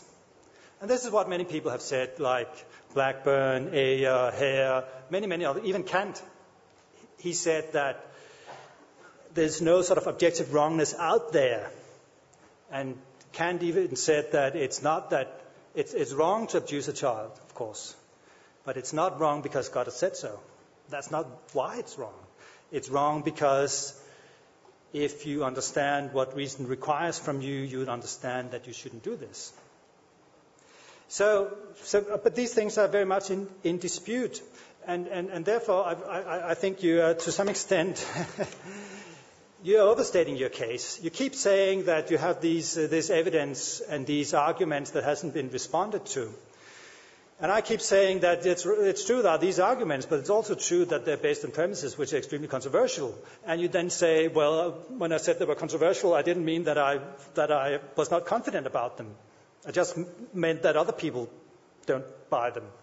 Well, what I say is that you might be as confident about these premises as you like, as you want to be, or as you can manage to be. But many, many other philosophers who look at these premises, they're not very confident that they're correct. And that might be my closing message. I think it was something else. No, actually not. That's fine. Thanks.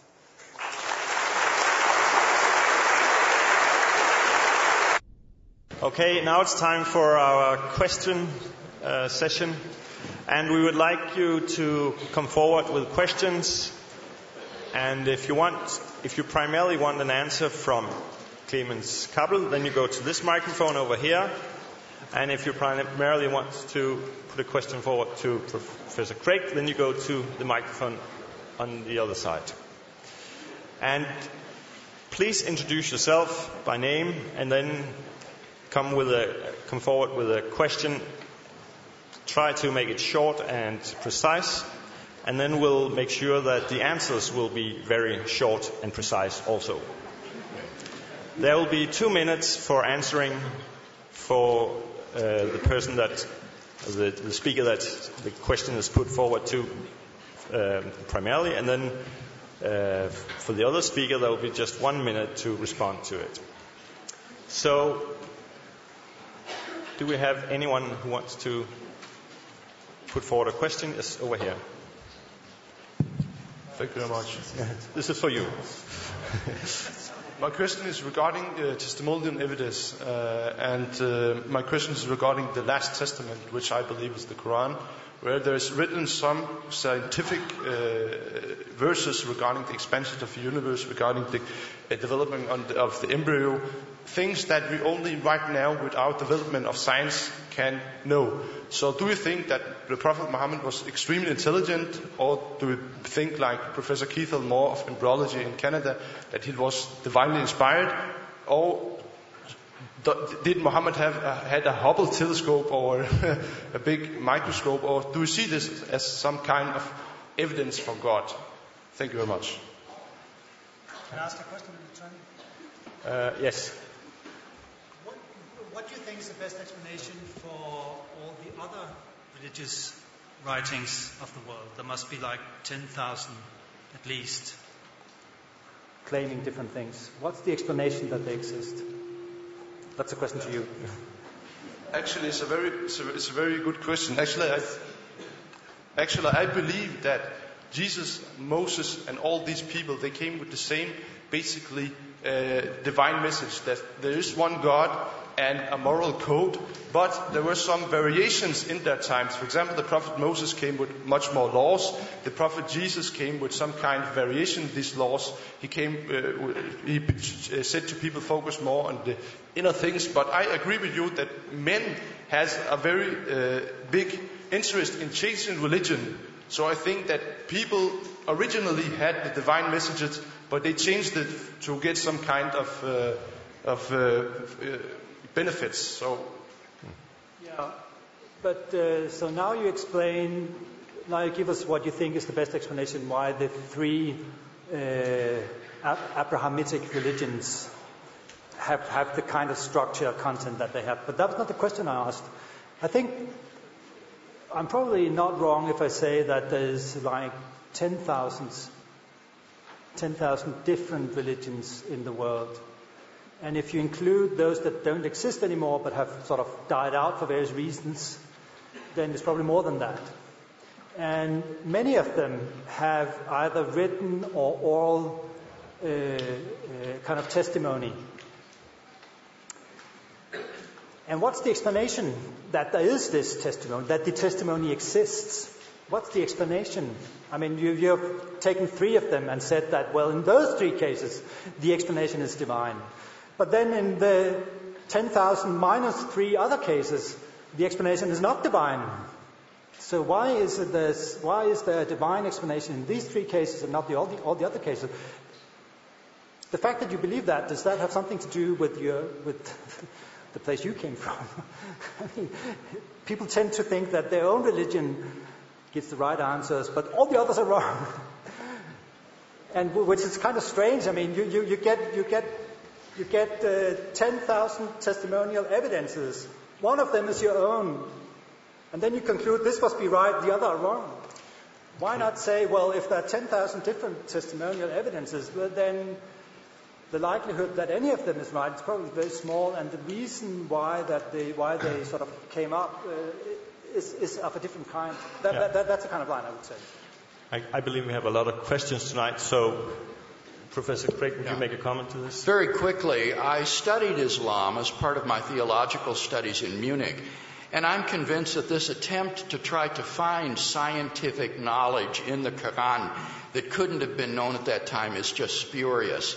It's not that Muhammad was extremely intelligent, it's that modern Muslims are reading things into the text, reading between the lines that aren't there.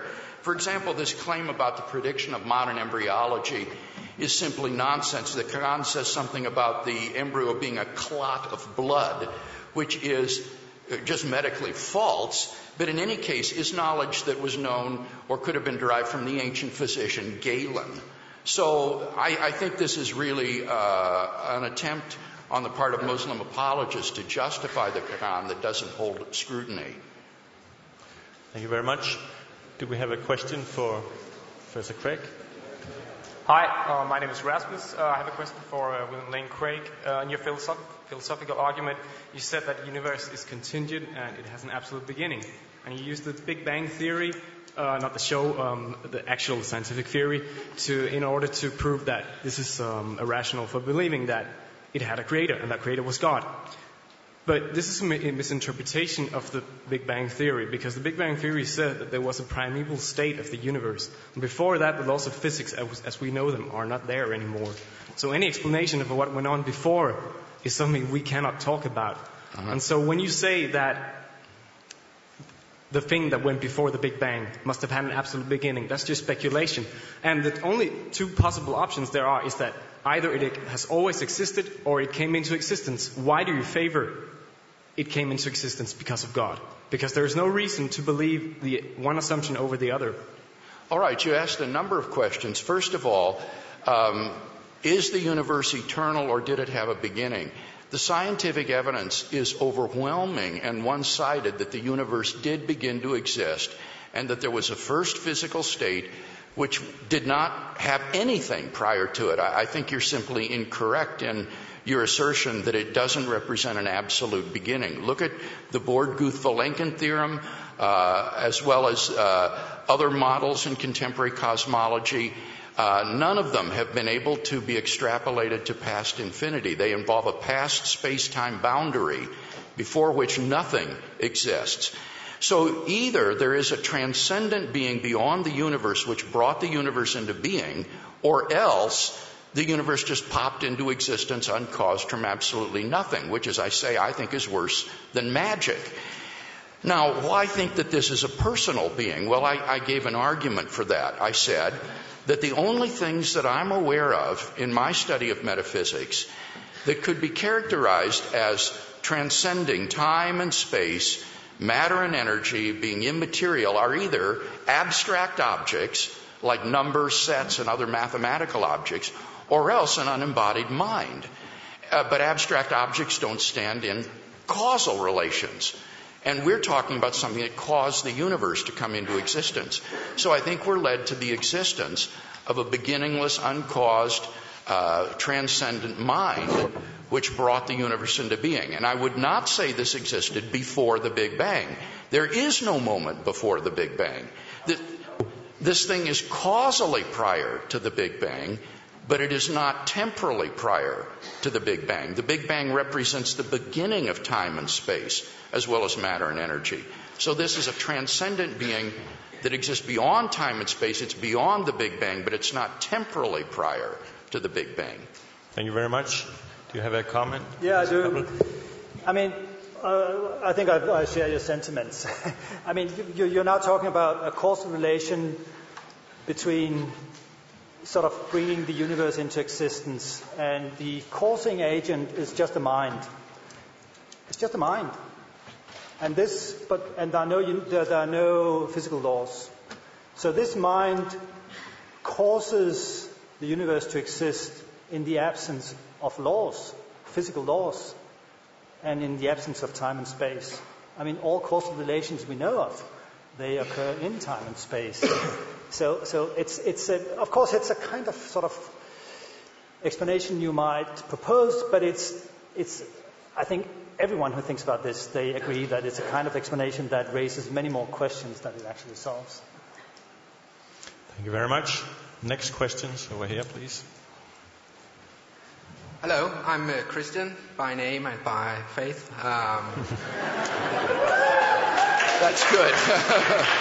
I've been taught by both of you at the University of Copenhagen and you through your excellent webpage and your several books, and it's a great pleasure to meet you. My question is this. I think you believe, Klemens, that there are such a thing as electrons. Right. But why? Why do you believe that there are such a thing as electrons? I mean, that's controversial. There are a lot of anti-realists in philosophy of science who think that electrons do not exist, or quarks do not exist, and so forth. So what are your reasons for believing that they actually exist? Well, the reasons, basically, it's a kind of testimonial reason. The reason I believe they exist is that this is what the relevant communities in science assert. And the reason they assert it is that it is the best explanation of a vast amount of evidence. It fits into the best explanation. So that's why I think they exist. But then there's another question. What do we mean by existing? Should we have a realist interpretation of the existence of electrons, or should we have an anti-realist? Where a realist interpretation roughly says that they are out there, they are entities out there independent of our minds and our ways of inquiring in the world. And the anti-realist interpretation of the existence of electrons is different. It says that somehow they don't exist by themselves. They're somehow constructs of our minds or our theories. So they're kind of, mind-dependent entities. I myself is a realist about physical entities. I think they exist really out there. I've looked into the kind of arguments for anti-realism proposed by Michael Dermot and Bas van Fraassen, and I'm not convinced by them. I actually don't think they have a very strong case for anti-realism. The same goes for Crispin Wright. So that's the kind of reasons. And of course, you could have the same question regarding God. You could say that God exists, but we should be an anti-realist about God. I don't think that would be your view. No. So being an anti-realist about God is saying, hey, God exists, I believe that God exists, but by the way, God is just some kind of construction made out of our minds or our language or our ways of inquiry. It's not really out there. It's kind of some kind of social construction, as it would be today. I don't think many Christians like that idea, but though some do. But the view I'm arguing against is not a constructivist notion of God. It's a realist notion of God. The question is helpful because these electrons and other fundamental particles are a nice analog to inference to the best explanation to God. You can't see electrons, you can't touch them, you can't feel them. So why do you believe they really exist, that there are mind-independent entities? Well, it's an inference to the best explanation. By positing the existence of electrons, it enables you to explain a lot of phenomena that we can observe.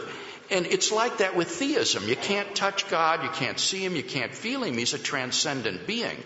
But by postulating this being's existence, it enables you to explain a lot of stuff that otherwise is just inexplicable, like the origin of the universe, the fine-tuning of the universe, states of mental awareness, and so forth. So I think the question presents a helpful analogy for those of you who are trying to think about inferring to God as the best explanation.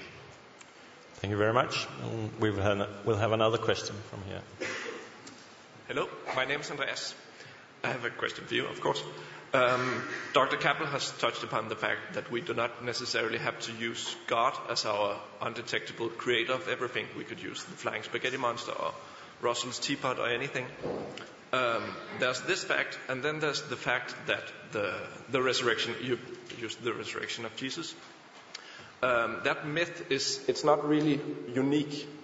There's been a lot of other creation myths and resurrection myths like that in other religions, and there are thousands of other religions. Now, I know I'm probably not going to convert you in front of 600 people, but doesn't that make you wonder at least? Perhaps it would if it were accurate, but it's not. With respect to the flying spaghetti monster, I think I dealt with that in the debate. The arguments, if they're successful, give you an immaterial, transcendent reality that exists beyond time and space and that brought all matter and energy into existence.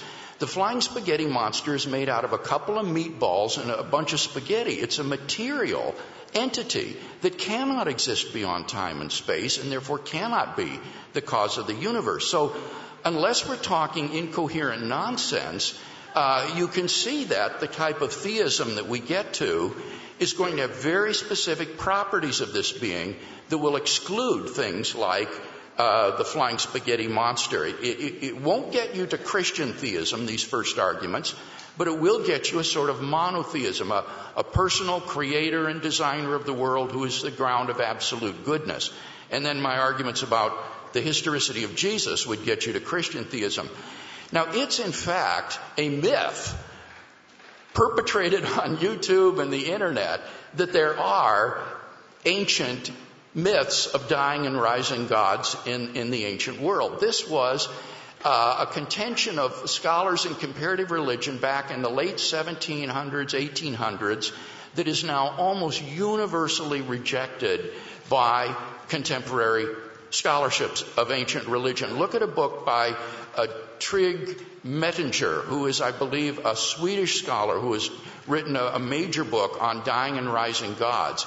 And he says people who think that there were pagan myths of dying and rising deities are like dinosaurs today. Hardly anybody believes that there were such things. When you look at these supposed parallels, they turn out to be spurious and concocted. And in fact, there's nothing in pagan mythology comparable to Jesus' resurrection. So this is just misinformation that's disseminated in popular media that isn't characteristic of scholarship on ancient mythology and religion. And Professor Kappel, how do you look at it?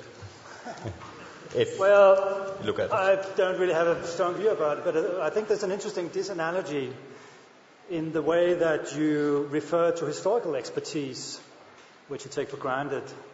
But when I refer to philosophical expertise on a number of the questions that you have addressed, then you certainly don't take that for granted. So, you can say that among scholars of this and that, there's so much agreement that these were the historical facts, and you expect us all to take your word for it, which is fine, of course. But I'm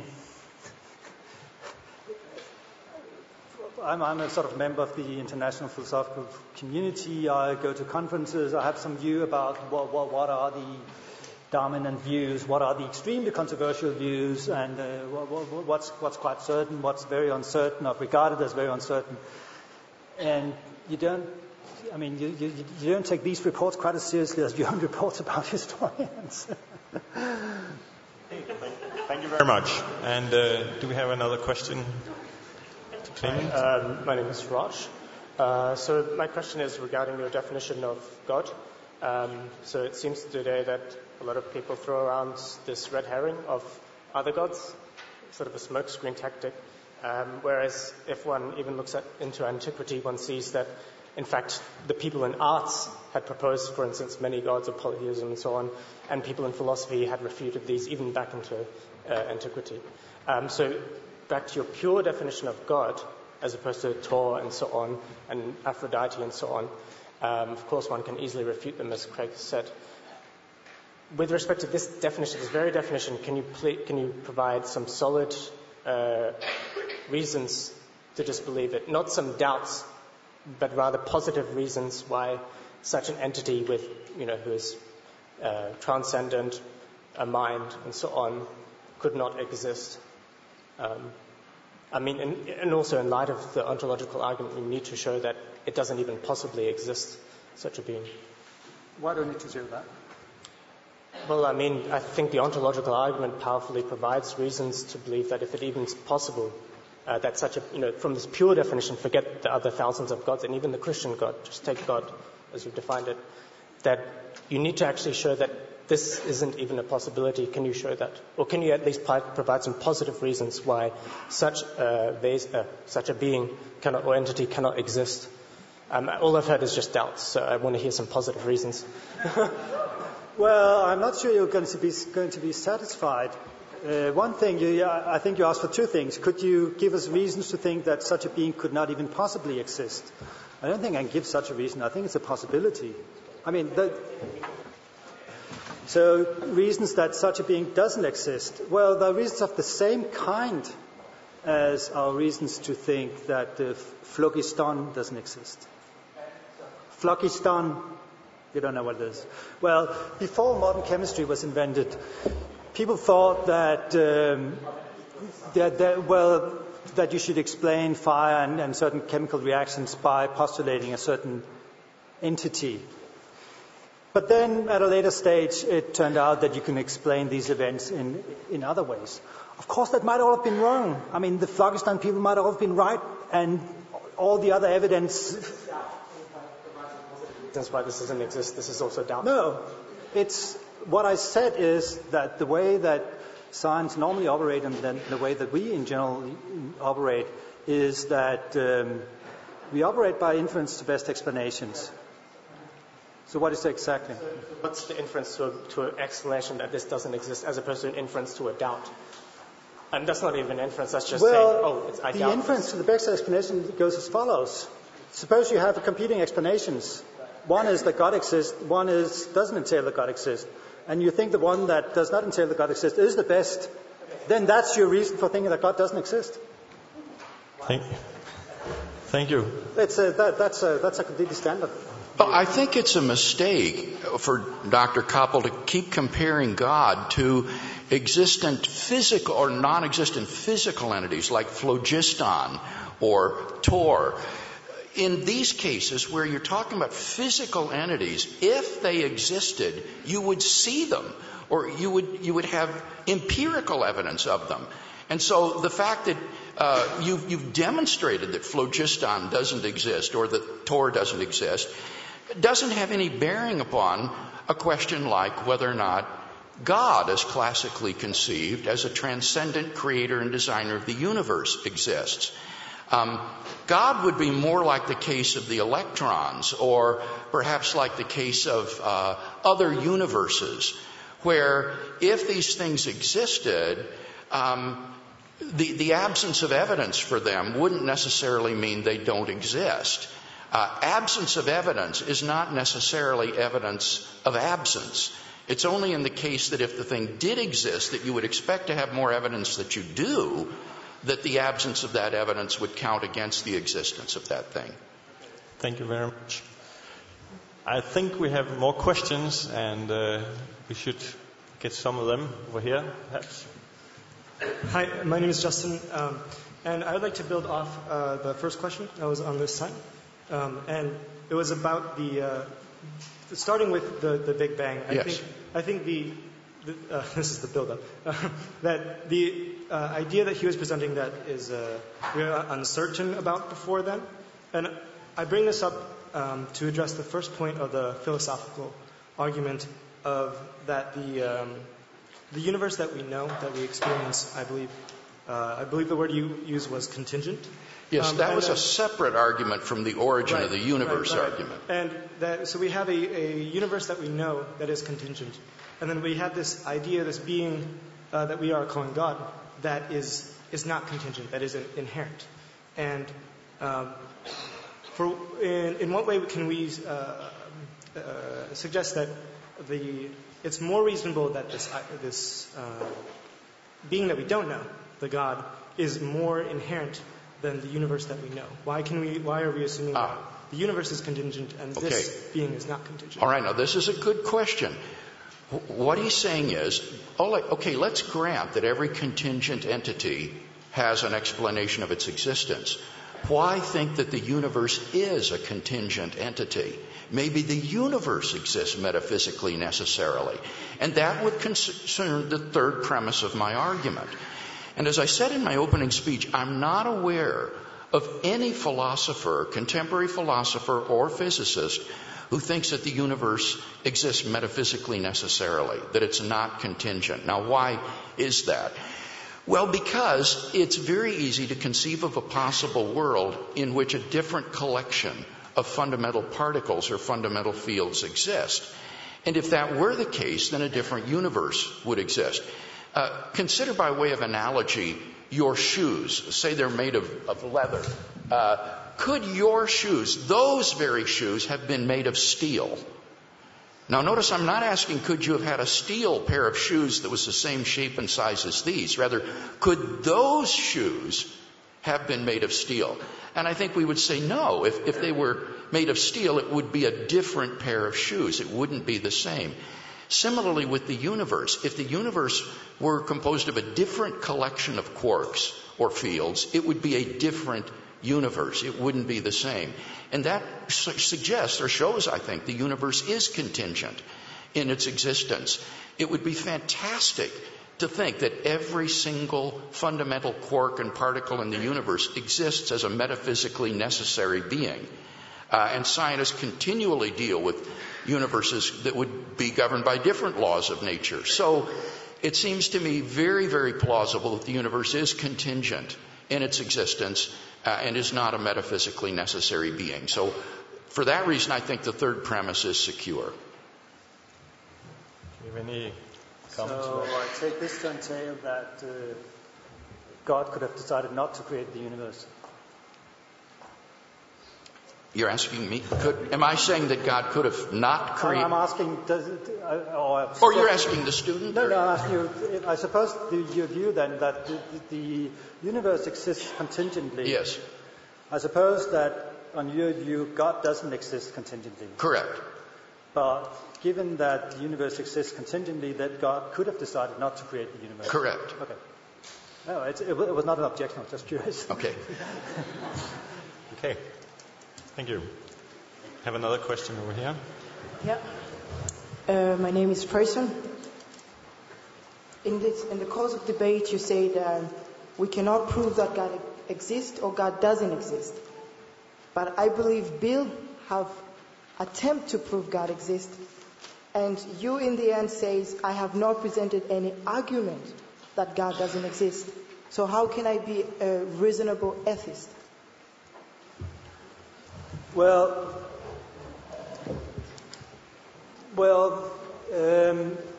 when I said that you can't prove that God exists and you can't prove that God doesn't exist, what I meant was proof in the logical, philosophical sense, where proof means that you have a set of premises and then it deductively follows, then a certain conclusion deductively follows from that. I don't think there's a reasonable set of premises which is sort of reasonably compelling to everyone such that the conclusion that God exists follows. And I don't think there's a set of premises such that the conclusion that God doesn't exist follows.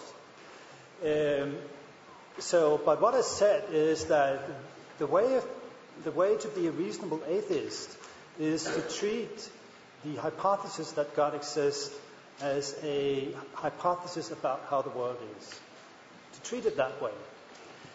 And if we treat it that way and subject it to the sort of usual standards of thinking about what there might be in the world, then I don't think it's a very compelling hypothesis. I don't think we have very compelling reason to say that apart from in addition to the world as we know it, with all the properties that we know, then there's also this very, very strange and completely different entity. I don't think the reasons are very compelling. It's right that Craig has said that there are reasons of this sort. He said there are reasons of this sort. I don't think they are compelling. He keeps saying they are compelling. I keep being very unconvinced that they're compelling, and I sort of suggest why, and he then says, well, they are compelling.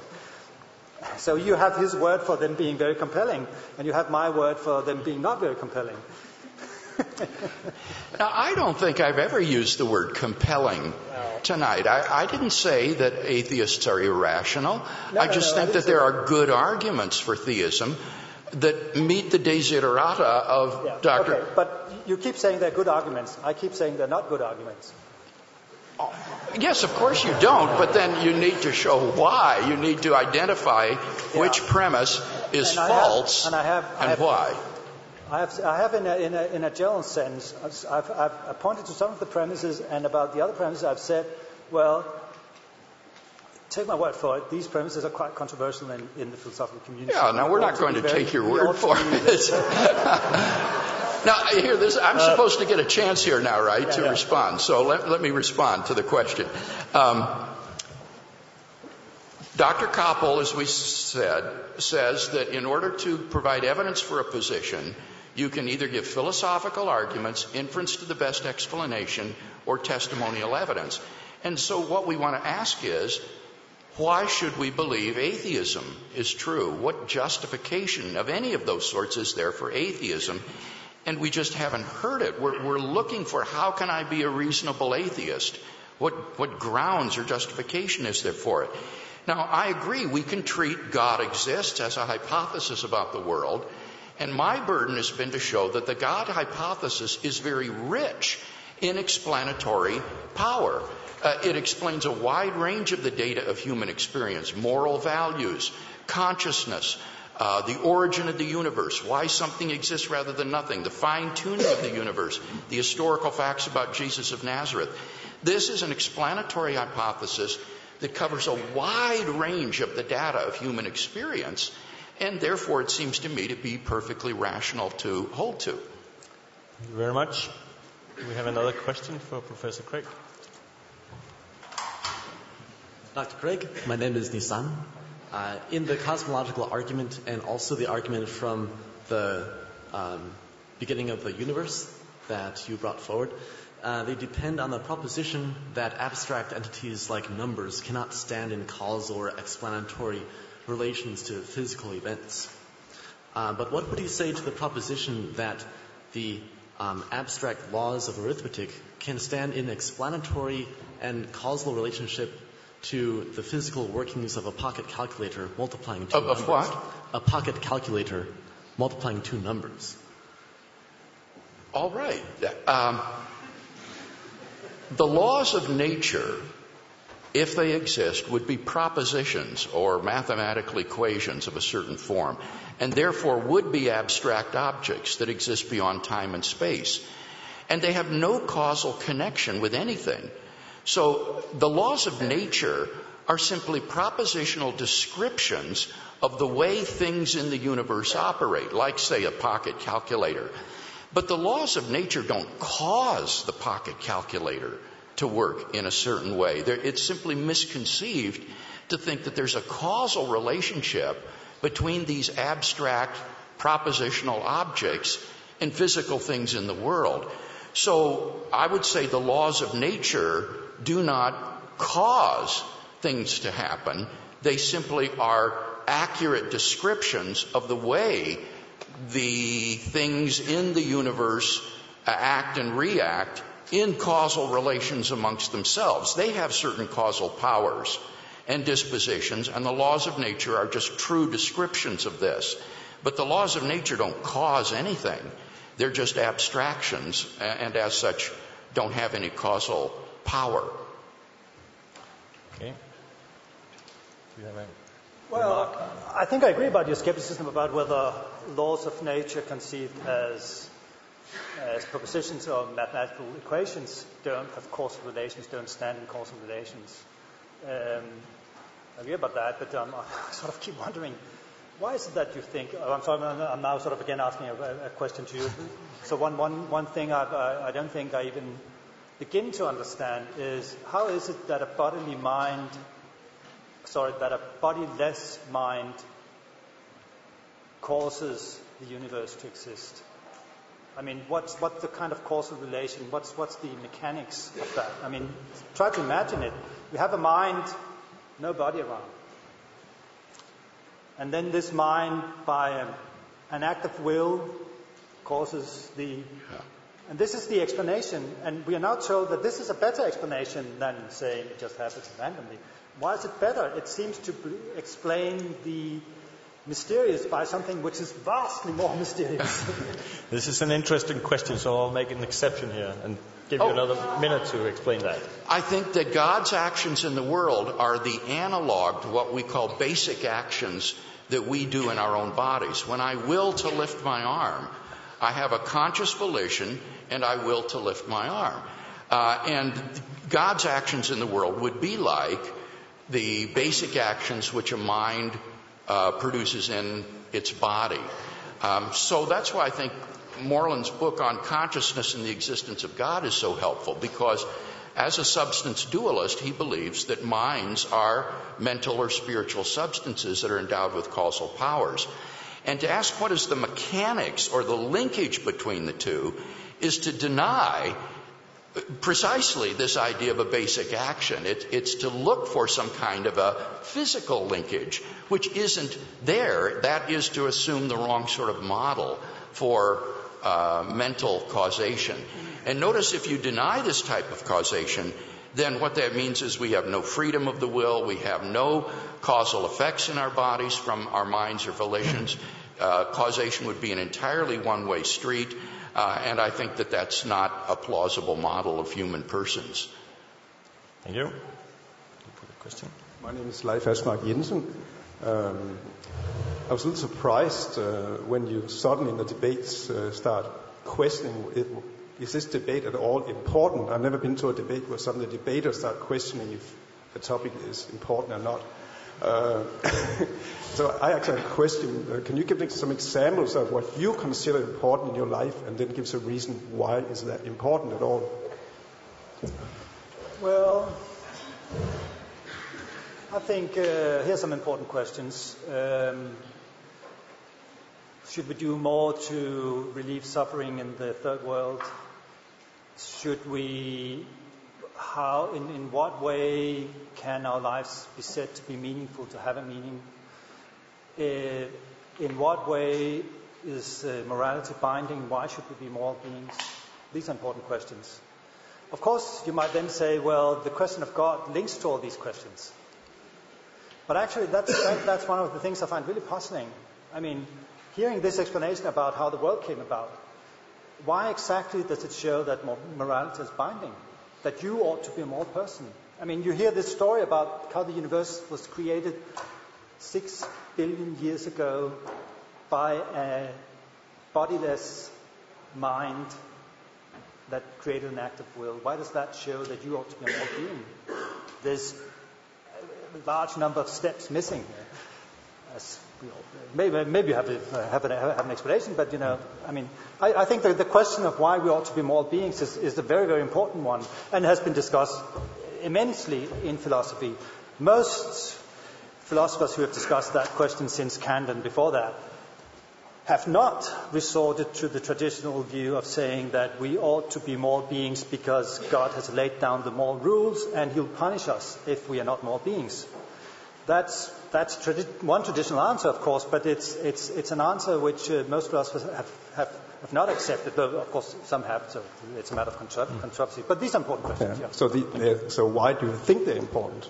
Why do you think it's important to minimize suffering in the third world? Why do you think it's important to have moral issues? Why? Well, now you're sort of imputing things I didn't say. I said it's an important question whether we should do it. Big question, Don't you think so? I mean, don't you think that's an important question? I'm asking you. I think it's important because, I think human suffering and human happiness is important. If you're asking me to give a kind of presuppositionless argument that terminates in the conclusion that human suffering is important, then I think that's actually pretty difficult. So I'm very convinced that human suffering is important, but it's hard to come up with a non-question begging argument that human suffering is important.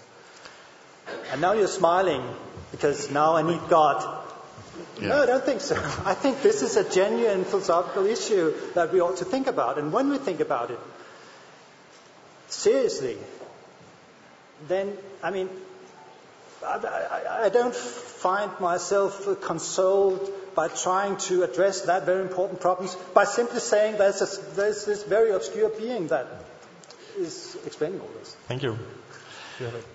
Anybody who doesn't think that the question of the existence of God is important, I think needs to take a heavy dose of French existentialist philosophy.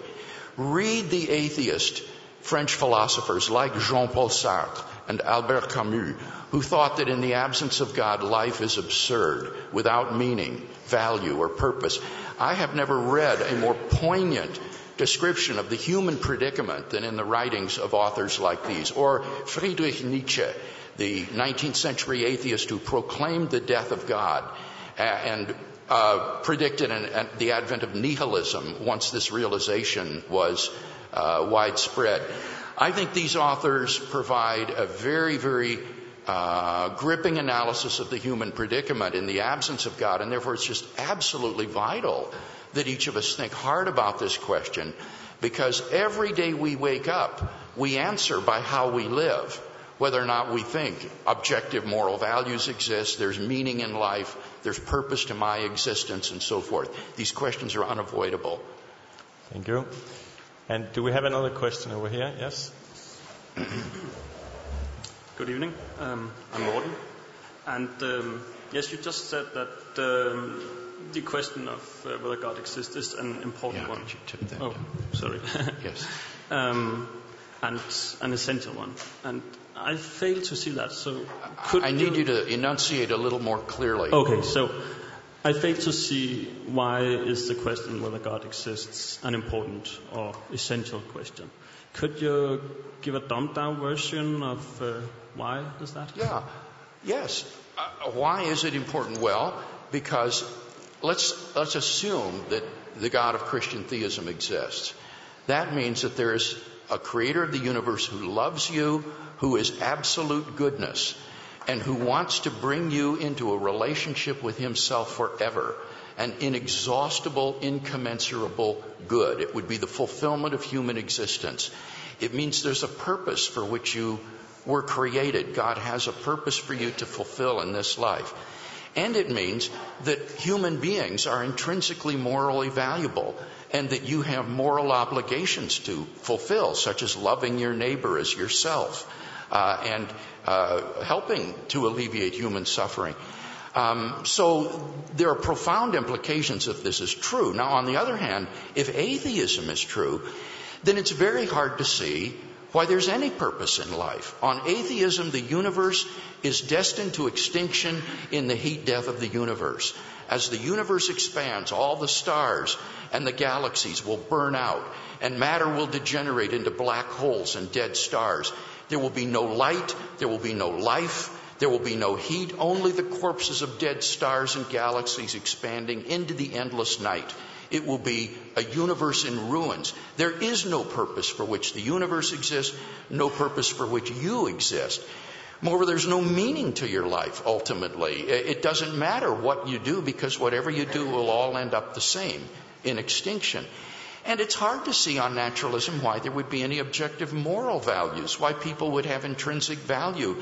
We're just basically relatively advanced primates, which have evolved on this speck of solar dust called planet Earth. And it's hard to see why you would have an obligation to love other primates of your species, or to do them good, or not to act in your self-interest in certain cases. So these lead to just radically different views of how you will live your life, depending on whether or not God exists. Thank you. Can I make a comment? Yes, you can. It's fine with you. Okay, you can make a short comment. Yes. Your argument is you're appealing to feelings, right? No. Goodness. Well, okay. Can I continue? How is talking about the heat death of the universe and the extinction of the human race appeal to feelings? That's a scientific fact about how things are going to end up. I believe that. What I meant was that I fail to follow your argument because I think that I should feel a void inside me if God doesn't exist. You should what? Feel a void inside of me. Well, no, that's an appeal to feelings. You're the one appealing to feelings, not me. You should feel a void, and you don't. Sorry? You say you should feel a void, and you apparently don't. I don't, because, what if there's nobody loving me? Well, most of the time I love me, and if I don't, then my family does, and my friends. So, I don't see the necessity for God through that. I should feel that there's a need for God. It seems to be your argument. I don't know. I mean, Nietzsche said that people may not feel the need for God because they can render themselves oblivious to this. Pascal said the same thing. By occupying ourselves with activities and entertainment, we don't think of the absurdity of life and the meaninglessness that surrounds us. I think it takes serious philosophical reflection on these matters to realize them, and the mass of humanity often don't pause to seriously think about the implications if there is no God or if there is a God. But they're vastly different, as I think I illustrated. And so whether you feel a void or not is more a matter of your personal psychology than whether or not these worldviews have drastically different implications for human beings. Thank you very much. I'd like to comment on it. I mean, so the question is, why is the question whether God exists important at all? And one view that explains why it's important is if you think that the existence of God explains that there's a meaning to life, that morality exists, objective morality exists, you really ought to be moral, that there's an afterlife and all that. So if you assume a number of things about God, then that will also explain why the question about God is important. That's fine. But then in your comments, Craig, you also said that that it also goes the other way, that if you don't assume that God exists, then you can't explain meaning of life. You can't explain morality, and the whole thing becomes a kind of sort of existentialist nightmare. I don't agree about that at all. I mean, it's a long-standing project in philosophy to explain morality. For one thing, that's probably the primary thing that people have been preoccupied with. Explaining morality without appealing to God. Kant, for example, was a firm believer in God. But he had this very interesting project of explaining morality without appealing to God.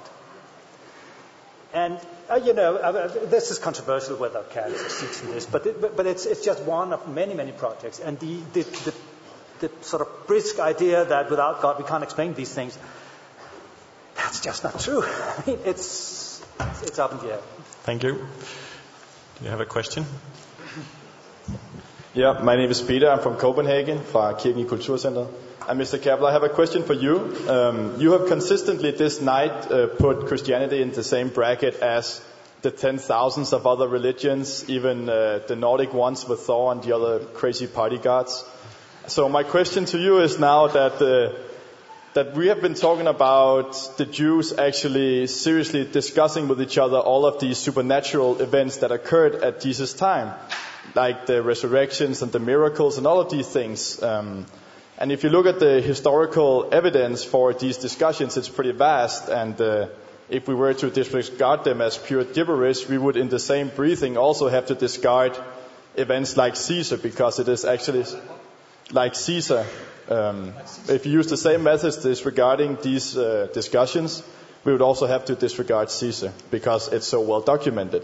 So now that we know this, my question to you is, do you then believe that this actually deserves to be regarded as a good argument for putting Christianity in another bracket than all of the other 10,000s of religions? And if you don't, would you please elaborate why?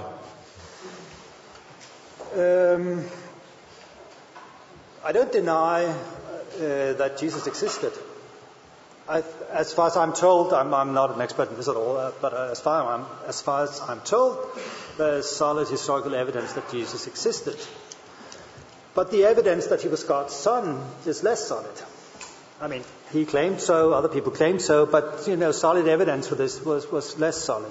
And that's the general line I would take. I mean, there were certain supernatural phenomena being reported. Well, the reports are there, no doubt. Were they true? Is the best explanation of these reports, the occurrence of these reports, is the best explanation that this actually happened, or is there some other explanation? We are getting close to an end, but it's a very short one. But let me compare to Caesar. I don't question at all that Caesar existed, but suppose that there was a sort of reported supernatural event about Caesar. I would be a bit skeptical about whether that actually happened.